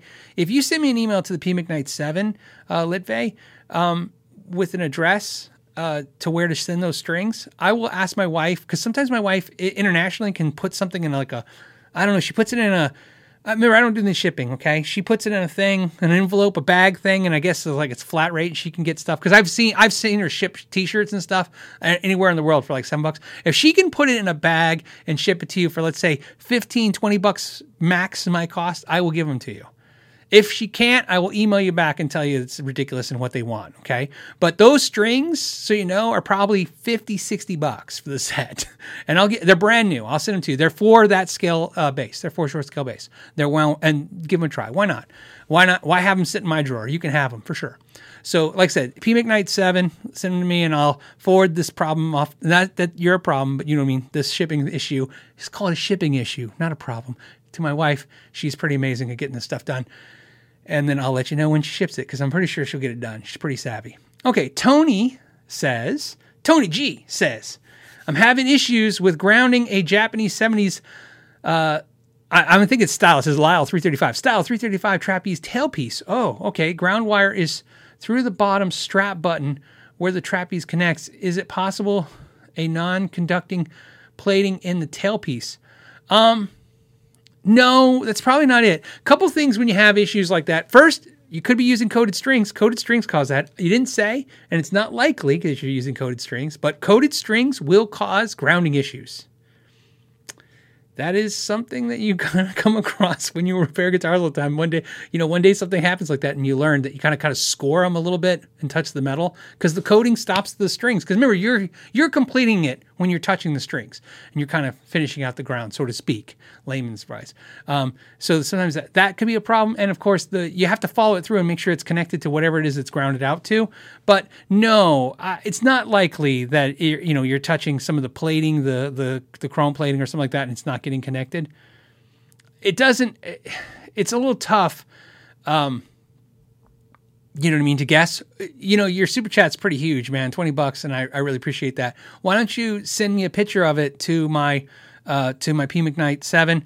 I'm slow to get it back to you, but I'll get you a response by the end of the weekend. If you send me a picture, I can at least send me some pictures, and I'll tell you what I can, what I can see. I'll tell you what I think. It's the future. We're in the future now, where you can take a picture of your phone and send it to me. So send it to me a picture. I'll take my best whack at it. Michael says, any experience with a VHT amp? I've tried what's the little 1 watt or 4 watt heads? That's pretty much the end of what I've tried, and they were fun. I remember they sounded good and fun. He says, making a Dumble clone now called a D50. Oh, cool. For a great price, but there's not much info out there about them. Yeah, I'm literally echoing what you just already said. Not much info. I don't know much about them. I don't even know. I know there's a story about VHT. It was owned by somebody else, and now it's something else, and something else. It's one of those things. That stuff sometimes is interesting to me, and I've done videos about companies doing that stuff, and then sometimes those stories get a little exhausting, and I've kind of I don't pay attention, and that's kind of that. In this case, that's what happened. I just kind of lost attention on that. But I'm always curious. Anytime you hear Dumble clone. Like I said, the best amp in the world to covet, the best amp in the world to copy is the Dumble. Why? Because none of us have heard one. So when they go, we got it, you're like, you did, as far as we know. And there's not, what's the story that not only have none of us really heard one, most of us, I don't know, not me. Well, I've heard one. I should say that. But that's what I'm going to tell you. I played one. I didn't love it. But then I was told when I said I didn't love it by the person who owned it in Nashville, they said, well, they're all different. I'm like, great. So not only, you get the idea. Okay, let's get back. Mark says, hey, Phil, I need a new voicemail. Okay, can you say? Oh, okay. Let's see what he wants me to say. He says, hey, I'm watching Know Your Gear. I'll call you back. Thanks, from Australia. Okay, I will do that. Hey, I'm watching Know Your Gear. I'll call you right back. Thanks, from Australia. You'll have to edit that last part out or keep it. It's up to you, but that's the way I'm reading it because I liked it that way. That's funny. What do they call that, a bumper or something like that when people do that? I know people always ask me, why don't you have people that you meet do, know your gear? I'm like, I don't know. It's already, I feel nerdy enough when I say it. I don't want to make anybody say it. All right. Dr. Torino says, hey, Phil, I put triple shots in my Les Paul with hot rodded humbucker set, and it sounds great. Ever try that? I did. I did the triple shot video with it wasn't the hot rodded humbucker set, but I've done that as well. But I did the triple shots with the, what did I do? With the P-Rails from Samir Duncan in a video, and it was really good. I've done it for a couple for customers. Triple shots are really cool. I like triple shots. So you guys know, I know a lot of you own Godin A6s. I'll tell you, my favorite thing to do with the Godin A6 is put a triple shot on that guitar. And if you're lucky that pickup, the humbucker has 4 conductors. If not, you got to put a 4-conductor pickup in it. But if you put a triple shot and a 4-conductor pickup humbucker and a Godin A6, you can switch it to coil split with that, and it sounds so great with single coil and the acoustic on there. So it's kind of cool. Gregory says, hey, Phil, wondering about your thoughts on G&L Z-coil pickups, especially the G&L Comanche guitar. Have you ever played one, considering demoing one? Yeah, I've played them. I played them at their factory. I like all G&Ls. Like I said, I like them all. My G&L, this line, Margarita Lime, it's a fantastic guitar. Absolutely fantastic. Somebody asked me again in the video when I did because in case they're watching this, somebody asked me what happened to the Metal Flake G&L I had. Remember, I had a blue one. I sold it. I actually sold it to Brian at Paint Huffer. Why? Because Paint Huffer made me this beautiful flake Charvel. And so I was like, well, I don't want 2 blue flake guitars, especially since, the Charvel one's personal to me because Brian at Paint Huffer did it, and he was talking one day, and he's like, I really love your G&L. So I got a smoking deal on that G&L. It was stupid, smoking deal on that guitar. So I sold it to him for exactly what I paid, which was a smoking deal to him. and he got it, and that's where that went. But back to G&L, I love G&L. Am I considering demoing one? I'm done demoing G&L. I bought a G&L. When I talk about the last 12 guitars I reviewed, I bought them. I bought a G&L ASAT that was cool. That was butterscotch. I reviewed that one. It did well. It's like 70, 80,000 views. I reached out to G&L again. They're not interested in sending any product to the channel. That's not necessary for me. By the way, I've said this before. If companies don't want to work with the channel, we'll just buy it then. You know what I mean? We'll get it on the channel. But again, it's a little tough to keep pushing a brand that has no interest of working back with the channel. But I don't know. I say no, and I kind of feel bad already saying it. See, I feel horrible just saying I won't do it. I'll do it. I just don't have it in my plans. That's better the way to say it. I don't have any plans to demo that one. We'll see what the future holds. Maybe I'll come across one. If I can come across one, like I said, I try to look at guitars, and if I can find guitars, I try to buy new ones when I demo guitars on the channel. I don't like to review the used ones because it's really tough to review a used guitar for you guys. It really doesn't tell you a whole lot. I review one and, it's used, and I want to review something that you can actually replicate if you want to go get one. And usually if I review a new one, you can find a used one and you know how to discount that and figure out where you'll land. But if I do a used one, it's hard if you buy a new one. You see what I'm saying? I guess that's my logic on that. Gary Big G, what's up? He says, hey, Phil, a friend of mine has a USA Precision bass, and he's under the impression that if he changes the tone pots, it will give bass more treble. I think he's nuts. What say you? Yeah, no. Look, all potentiometers, all that stuff is resistance, right? So think about it this way, right? Everything in the way I like to look at, like wire, when it comes to like your guitar cable, just keeping things easy, right? Guitar cable, potentiometers, capacitors, the wire inside the guitar, all that is subtractive. In other words, it doesn't really add tone. It's not going to add highs or add lows. It usually takes them away. It takes away things. So technically, you got a USA one. That's a good potentiometer in there. If you were to upgrade it to like, I don't know, a little better one, would that change anything? No, not that I think. Maybe your dog would hear it. If your dog's got an ear for tone. But I don't think he would hear it.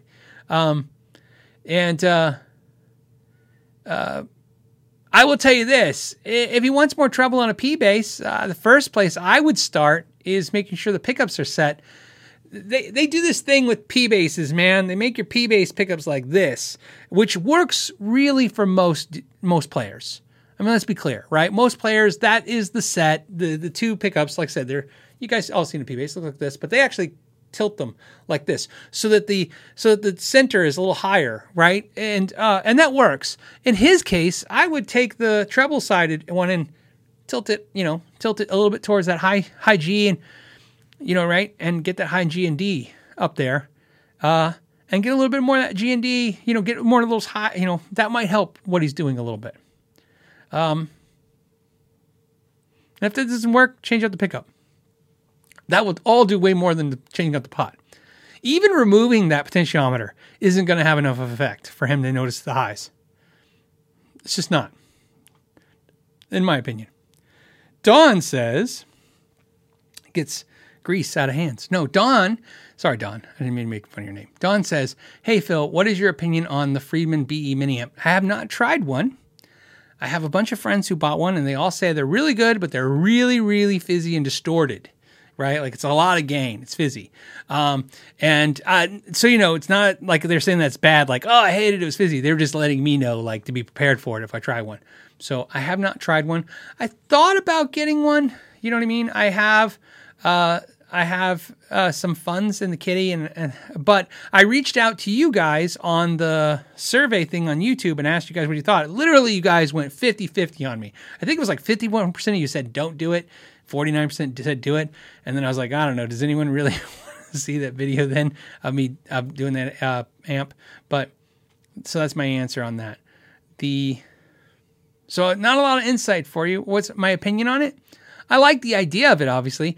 It's a cool idea. There are a cool piece of information. Look, I try to make sure that, I don't share personal information with any of the people I talk to at Friedman and stuff. But there is something they told me that I think they won't have a problem with sharing that was really cool. That amp, they were telling me, I thought it was cool. I thought it was a cool story. The amp, they were telling me the wood box that amp comes in with the vinyl and stuff, that's like a huge part of the expense of that amp to make that look, really cool like that. I don't mean it's like the most of the expense, but you understand it's like a huge expense. And it would make sense because so many amp companies that make little amps like that don't put them in wood boxes. They put them in, like just the metal cages and stuff. So I thought that was really cool. And then that they cared enough they wanted it to look right, so that they went with the extra expense on that. And just all fairness, they told me, just so you know, that they had to eat that. In other words, they could have had more profit, but they decided to eat some of the profit, lose profit to make it look the right way. And when they told me that story, it was like kind of like just giving me FYI. We're just talking, and I think that's cool to share kind of stuff like that, even if I didn't really clear with them, because it's important. I think that's cool to know, right? That amp, it's cool and it looks cool, and that's kind of why I want one. All right. Eric says, thank you for the many awesome years of rekindling my love for guitar. I got a Les Paul with an asymmetrical neck. Love it. Fits like a glove. Curious your thoughts on why we don't hear about them much. The asymmetrical necks, which I think are a very cool idea, are not very popular on a lot of guitars, and I think it's because it's an education thing. I was watching a YouTube video a couple days ago on a guitar, and the channel, which I thought was a very good channel, who's very smart and knows their stuff, didn't know that the guitar they were demoing was an asymmetrical neck. And they probably didn't know because it wasn't on the specifications of the guitar. I happen to know it's an asymmetrical neck because, as you guys know in my videos, I have all these neck jigs, and so when I put a neck jig on it, I can see the carve and I can see where the shape changed. So I find that the asymmetrical neck option, which if you guys don't know what that means, it just means the neck's carved more like your hand shape, right? That's the best way to put it, right? It's not like a C. It's not like a U. It's got kind of like this, it's a little thicker on one side and thinner on another. And I've talked about that. If you want to see my Sterling video, I kind of go over the asymmetrical with diagrams and stuff. But my point to that is it's hard to educate consumers, and the consumers being guitar players, about that neck. And that's why I think a lot of them basically don't do it. You know what I mean? Because it's tough, right? You want to sell guitars. In this business of selling guitars, there's things that sell guitars, and let me tell you, what sells a guitar is not an asymmetrical neck. It's a rock star holding it. That's generally true. Not entirely true, but generally true. So if you're a company, do you want to spend time trying to teach a customer about why an asymmetrical neck's cool, or do you want to just say, hey, Slash plays it? That would be my thought process on that. Probably not entirely correct, but it's a good instinct. Dean says, Phil, I just got a Les Paul 5.50s STD standard. Okay, standard. Also just bought a Vox 4C1 stack. Very low headroom. Any way to improve that? Maybe the tubes, caps, help please. So I guess what you're saying is that the guitar is pushing the amp over. Yeah, before I would change tubes or capacitors and go any of that stuff, what I would do is one of two things. One, you can always take your volume knob back. That's pretty easy. Or the other thing I would do is get like an EQ pedal or some other. It's got to be a boost pedal that can take you the other direction as well. So some boost pedals only go, add signal up. You want some that will go to unity gain and then take away, right? So let me give you an example. I have a pedal, they don't make it anymore, but it's called the Detox EQ. It's Paul Gilbert's pedal, and it was made by Homebrew. But there's tons of pedals like this, and I use that pedal for that exact situation. Let's say I have an amp that's notoriously known like a Vox to break up a little bit once you push it a little hard, and I want to plug in, let's say, a guitar that has a hotter pickup. I'll use the Detox EQ or something like that to back off. So I can let the guitar sing the way it wants to sing, the volume's all the way up, but I'll use a pedal like that to dim it down and cut the signal before it goes in, pat it down a little bit. That's what I do. You can even probably use the Black Box by JHS. That's just a volume knob. You could probably do that as well. I don't know if that reduces. I don't know if it just goes. Sometimes they just go to off and then they just only push forward. So you'd have to, or push up. So you'd have to find out what's out there. But the pedal that I use forever and I still would use, but I have the Detox now, is the Boss GE7. That's a great pedal. It'll solve, that pedal is I'll solve your problem pedal. The Boss GE7 pedal is the Vanilla Ice of pedals. You got a problem and they will solve it. That's my lame Vanilla Ice joke. Jeff says, hey again, Phil, you just raised the question in my mind. Okay, is it weird that I totally enjoy building and working on guitars but can't play guitar? No. See, this is the wacky part of this.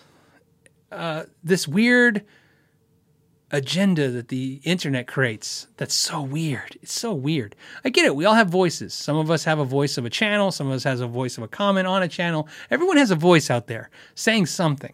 And it's a lot of noise. And some of it's good and some of it's bad. But here's the kick. No. In fact, think about this. I've seen comments where people are like, somebody has 3 guitars and they don't know how to play. And they're like, why would they don't need guitars, they need to practice. Why? I don't even know. There's people around the world. I understand all countries are different, but where I live, it's a free country, which most countries are free countries, but this is a free country, which means I can just buy a guitar and stick it on my wall and stare at it. And if I want to talk about it, and then if a bunch of 1,000 other people want to talk about it every week about how we like to stare at guitars at the wall and not play them, good for us. Like I said, if you're not hurting anyone, committing a crime, or doing anything illegal, you should do whatever the hell you want. So, no. Do I think you should put down, not buy another guitar and practice more? I think playing music is like I said, is a spiritual thing and it's amazing. And I think you're denying yourself something if you don't play or don't try to play music. And never get it in your head that playing good is the value. That is such bullshit that only people on the internet will talk about. Playing the guitar well has nothing to do with enjoyment. You can play guitar badly and have a ball. Think about this. I have friends that are horrible at golf and they love it.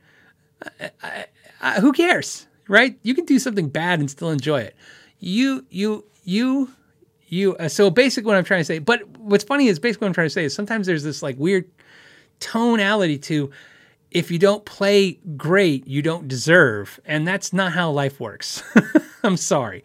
If you work and you make money and you want to spend it on something that helps your life in a positive way, you should do that. Why not? So back to your thing. Is it weird that you want to buy guitars and work on them and you don't play them? Like I said, my only advice was, man, please try to play some music because I think you're going to enjoy it, even if you do it badly. Don't be self-conscious of that. No one should care how well you play. Okay. At the very most, if you don't play well, probably no one will buy your album when it comes out. Other than that, who gives a crap? But ultimately, if you never play guitar and you just work on them, enjoy that, working on guitars, well, then enjoy that. Enjoy that. There's, like I said, it's hard for me to pass judgment on people for the things that they do for enjoyment. Like I said, if they're not hurting themselves or someone else, I don't pass that judgment. I love playing guitar. I love playing guitar so much that I've tried to make it every part of my life, every day is guitar. I literally don't talk about anything else. I have no other thing to do. My entire living is built around guitars all day. And when I'm not doing that, when I'm not working, I'm talking to my friends about guitars. This is what I like. Good for me. Right? So there you go. Back to my point is, no, don't let it, I always get a little testy, if you can tell my tone about that, is because this is one of those industries. Some industries do this too, but this is one of those industries that somehow likes to pass judgment on how people do what they do with the music or the instruments or the things, which makes no sense to me, right? It's not about judgment. It should never be about that. It should be about enjoyment and joy and coming together for the joy of it. It's been an excruciating year, this last year, and we're all should be lucky as hell that we've made it through to some degree. And some of us, I hate to say it, there's almost 1,000 people, 900 people hanging out here. Some of you probably didn't make it through that well. It's just the reality of it, and I'm sorry for that. But the reality is, the ones that did, I hope you find joy in that, because it was a tough year. And if you got through it because we talked about guitars, or if you got through it because you play guitar, good for you. Landon, always going for the joke, Landon, but I appreciate it. He says, what if your guitar playing is so bad that it hurts people's ear? Well, turn the fuck down. Curse words, I always put curse words where they're needed. That was one was needed. Just turn down. No one should complain if they can't hear it. Just turn down. That's why your amp has a volume knob. And sometimes a headphone jack. Headphone jacks are great too. All right, we got to get through these last ones. Otherwise, this is going to last forever. We have, I don't know how to say it. Meester, like Mister. I think it's like Mister, but it's Meester. I hope I'm not making fun of that name, but it kind of like sounds like that. Meester says, would you have your wife come on sometime? Okay, we'll get to that. Maybe tell her her perspective of being married and to be in business with Guitar Maven. Okay. Here's the deal with my wife and the guitar channel. I will explain this very clearly, and it will unfortunately be the way. Some of the patrons interact with my wife. Some of you have interacted with her in a what do you call it? In a virtual way through the internet. Like, she handles things day to day, so you'll get emails from her. Sometimes she's making custom shirts for some. Like I said, the patrons have. I know I'm talking about patrons. I don't want to be like that, but that's I offer services to the patrons, and she handles that stuff.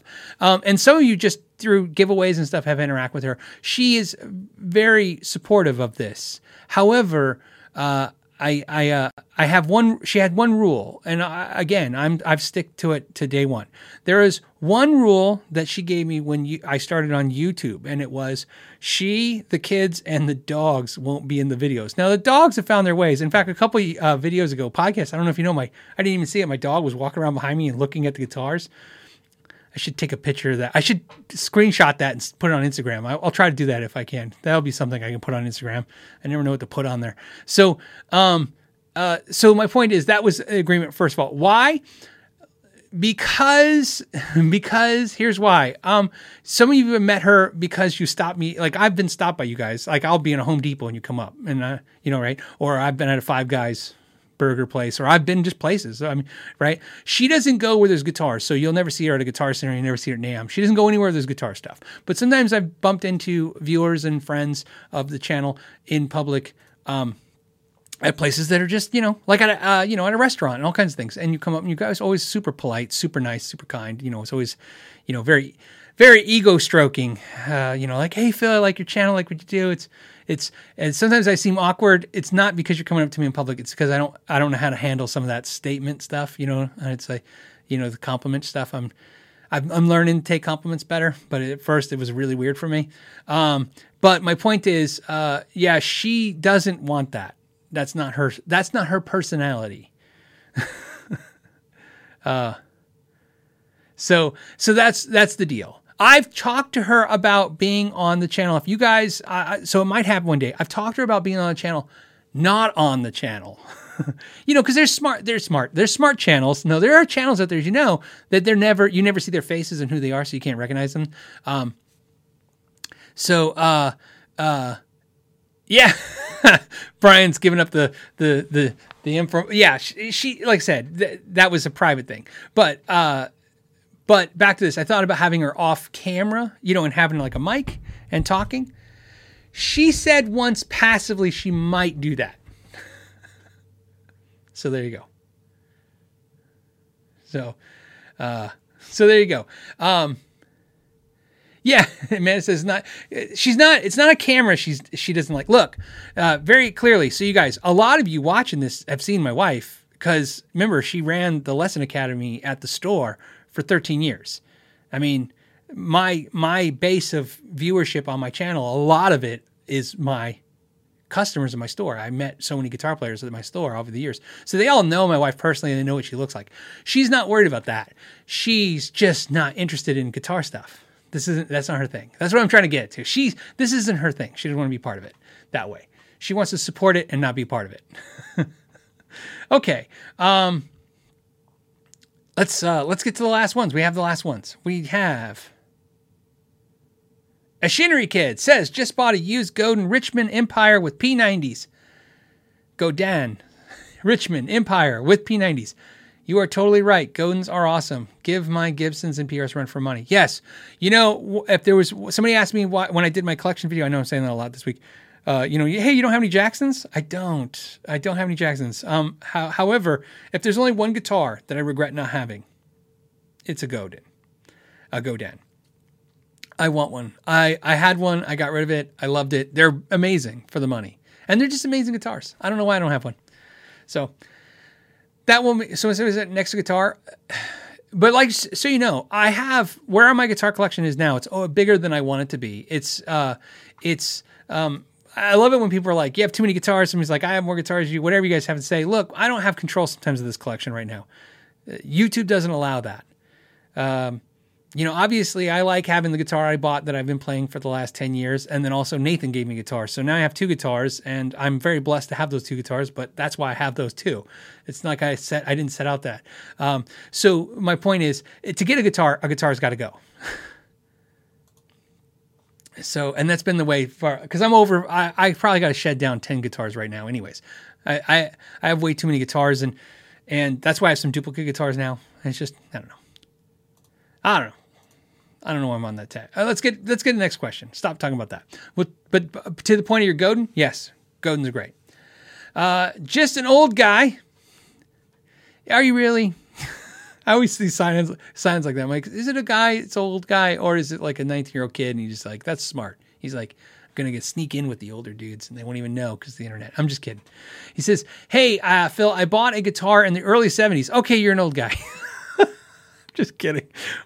Then went corporate. Okay. Now retired. I broke out the 63 Les Paul Jr., which was under my bed for 45 years. Now relearning. Nice. See? Isn't that funny? Like there's one statistic that I learned, having the Lesson Academy for all those years. Like I said, it was quite a long time. We learned this because you talk to other people who do lessons, and of course you talk to the industry and stuff. There's one statistic that's really interesting. The younger you play an instrument, the more likely you are to return to it. So I always used to tell parents, I don't know, they say they were into this, now they're into this, and I used to say, even if they take up guitar or piano or trumpet or whatever and they fail at it, fail is a bad word. I shouldn't say that. I should say stop, right? Because everybody's, like I said, you never, stop's even a bad word. Take a break. You're taking a break because, like I said, it's a lifelong journey.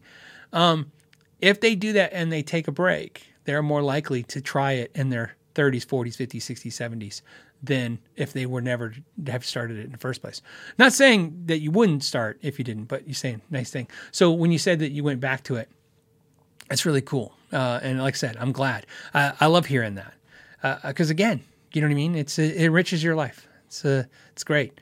We should all look. If I'm an addict of anything, I'm an addict of TV. That's the thing that I hate that I like. That's my guilty pleasure, watching crap on TV. Because I know every time I watch TV, all I'm doing is getting fatter and dumber. And so I try physically to stay away from it as much as I can. But TV to me feels like a drug. Like I'm just addicted to watching like Netflix and crap, and I watch stuff. And I know you could say YouTube's the same way, but I feel like when I'm on YouTube, it's more like watching documentaries like this. We're learning and we're engaging. Maybe if it's about a dumb thing, it's still interesting. But yeah, if I try to do anything that enriches my life is most. So there you go. Somebody said lose interest. I like that word too. Thank you. Those words. Okay.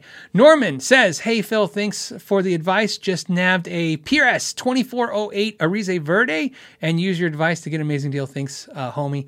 Rock on. Again, awesome. Yeah, save that money. Well, I mean, you just gave it to me, but hopefully you saved a lot more than $10 and thank you for giving the money. And you know what it is? Not only for giving me money to support my channel, which is really great, but when you say that, sure, is that a stroke to my ego for giving you a piece of advice that worked out for you? Sure. Do I feel good? Do I get to walk into the weekend feeling a little better? Thank you for that. Yes, I do. But more importantly, it reaffirms to everybody, hey, man, keep your money. It's your money. You work for it.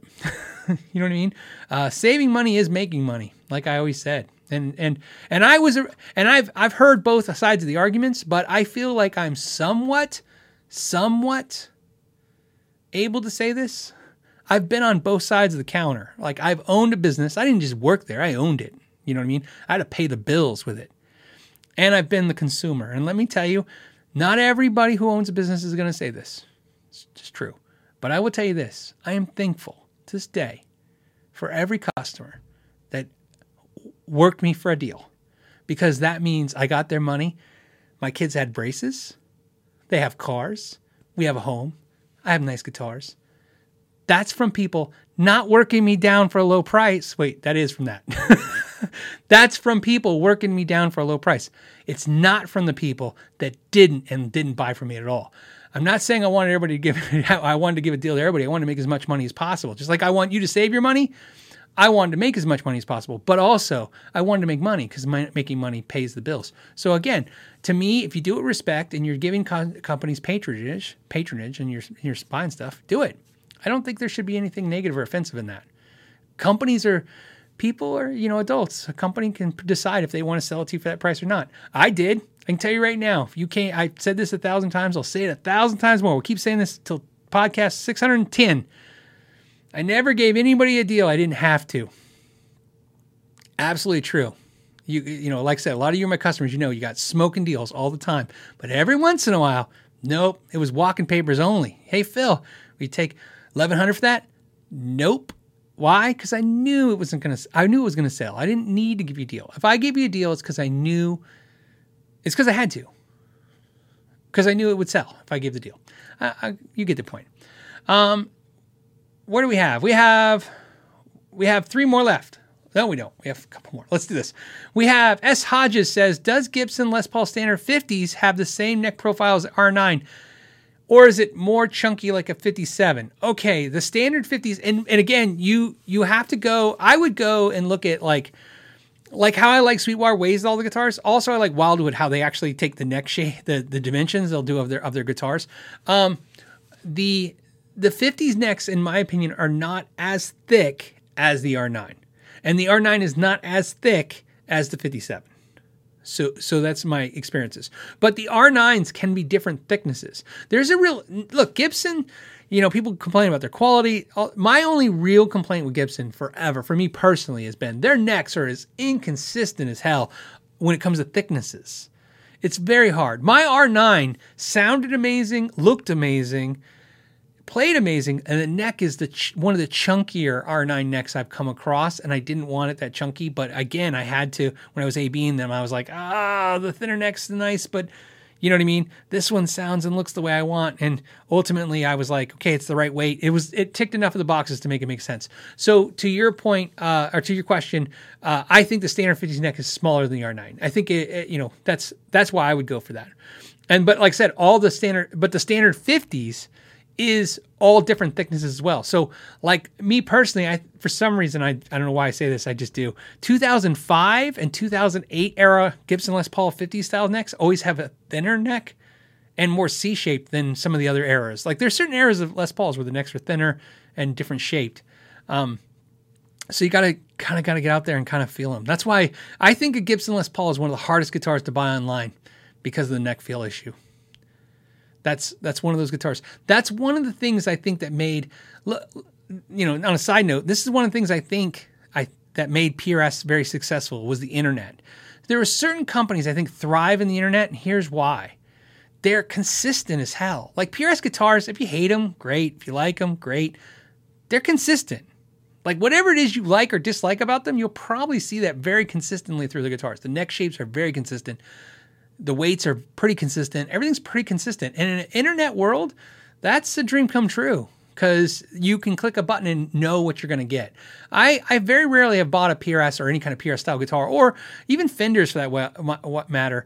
And Ibanez too, for like higher end ones, where I buy them and they're not exactly what I anticipated. But Gibsons are one of the ones where every time I'm afraid to buy Gibsons online because I never get the neck feel.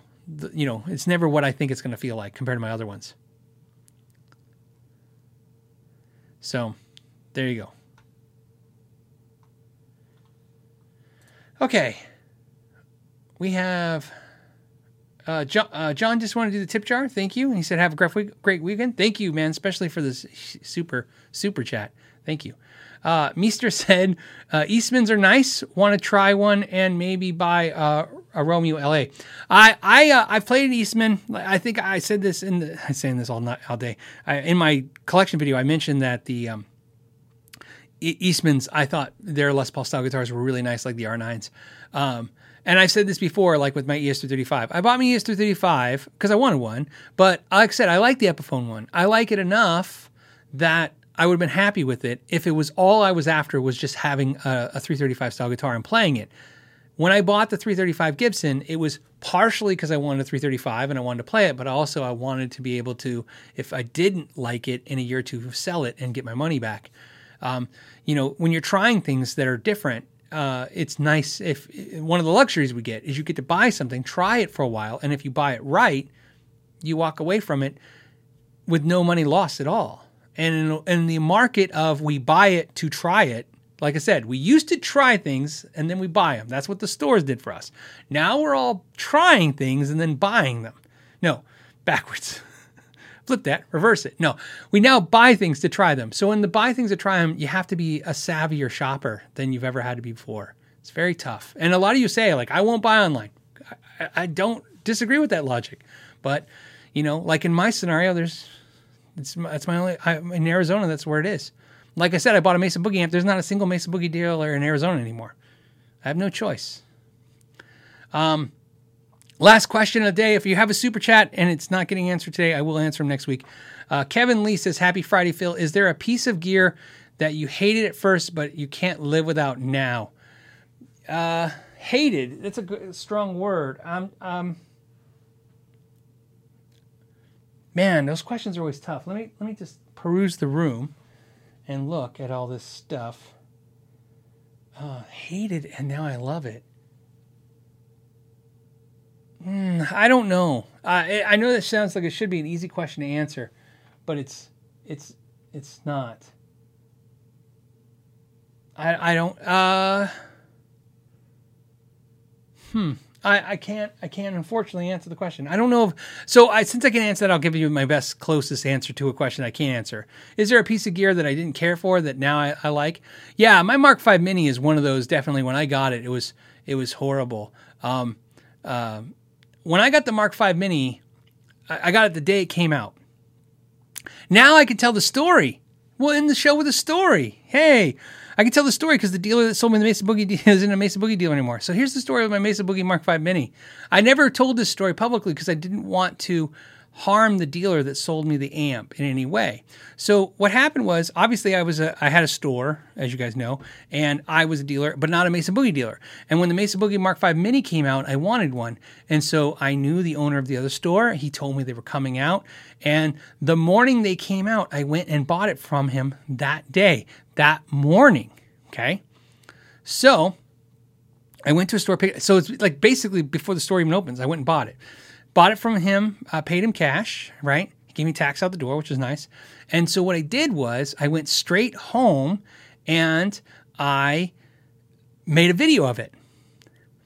I made a video of the Mesa Boogie amp and I hated it. Now, I didn't say that in the video because it wasn't really part of the thing, right? It wasn't like, oh, I hate it. I just couldn't get it to sound right. It sounded like farts. It was a weird amp.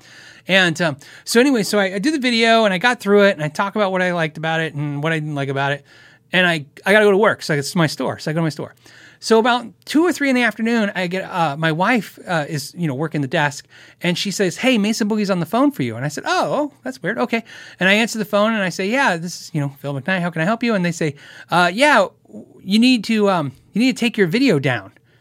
And I said, "I need to take my video down." And they go, "Yeah, you can't put any videos up. It's embargoed until tomorrow or whatever."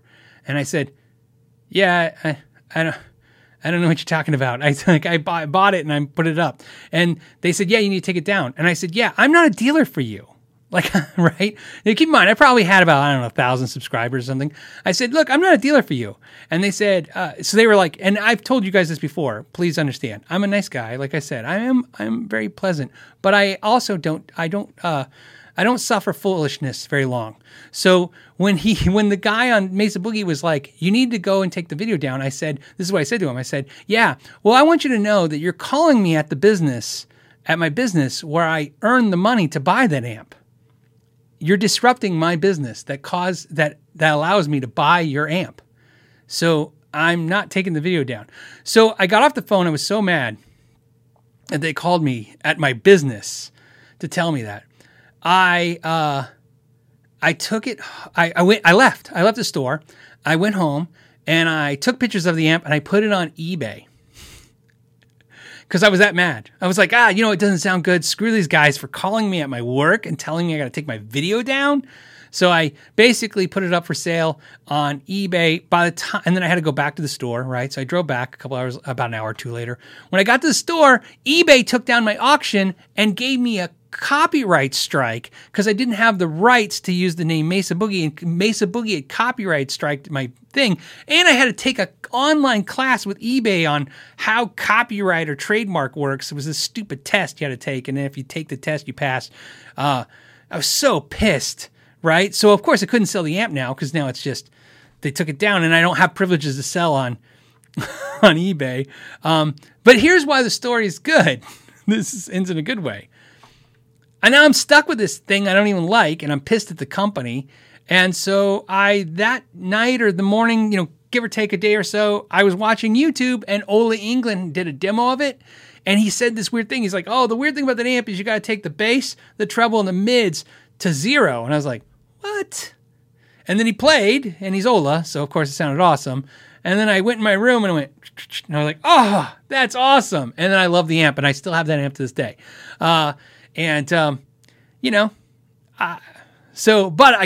didn't want to tell that story because if I ever now I told the story, if I ever piss off Mesa, they might yell at the dealer, but he's not a dealer anymore, so they can't do anything to him. And that's what I didn't give them. Actually, I'd have gave them a much harder time, but I didn't want to put my I don't say friend because I'm not really friends with him. I was acquaintance with him. I didn't want to harm his business or him in any way. But there you go. Companies are weird, man. It's a weird industry. So that's how we'll end the day. That's my story of the amp I didn't like at first, but now I love. And there you go. All right. Thank you guys so much for joining me today. I thank you guys for enjoying. I hope you enjoyed it. Thank you guys for joining me on the podcast. Give a like if you want to. It'd be great. I think YouTube does something with them. They collect them and sell them to later. I think they collect all your thumbs up and then sell them to less fortunate channels at a markup. I'm not sure. Anyways, I'm going to let you guys go. Have a great weekend. As always, thank you so much for your time and know your gear. And if I ever can push the button right, I will do it. There you go. Goodbye.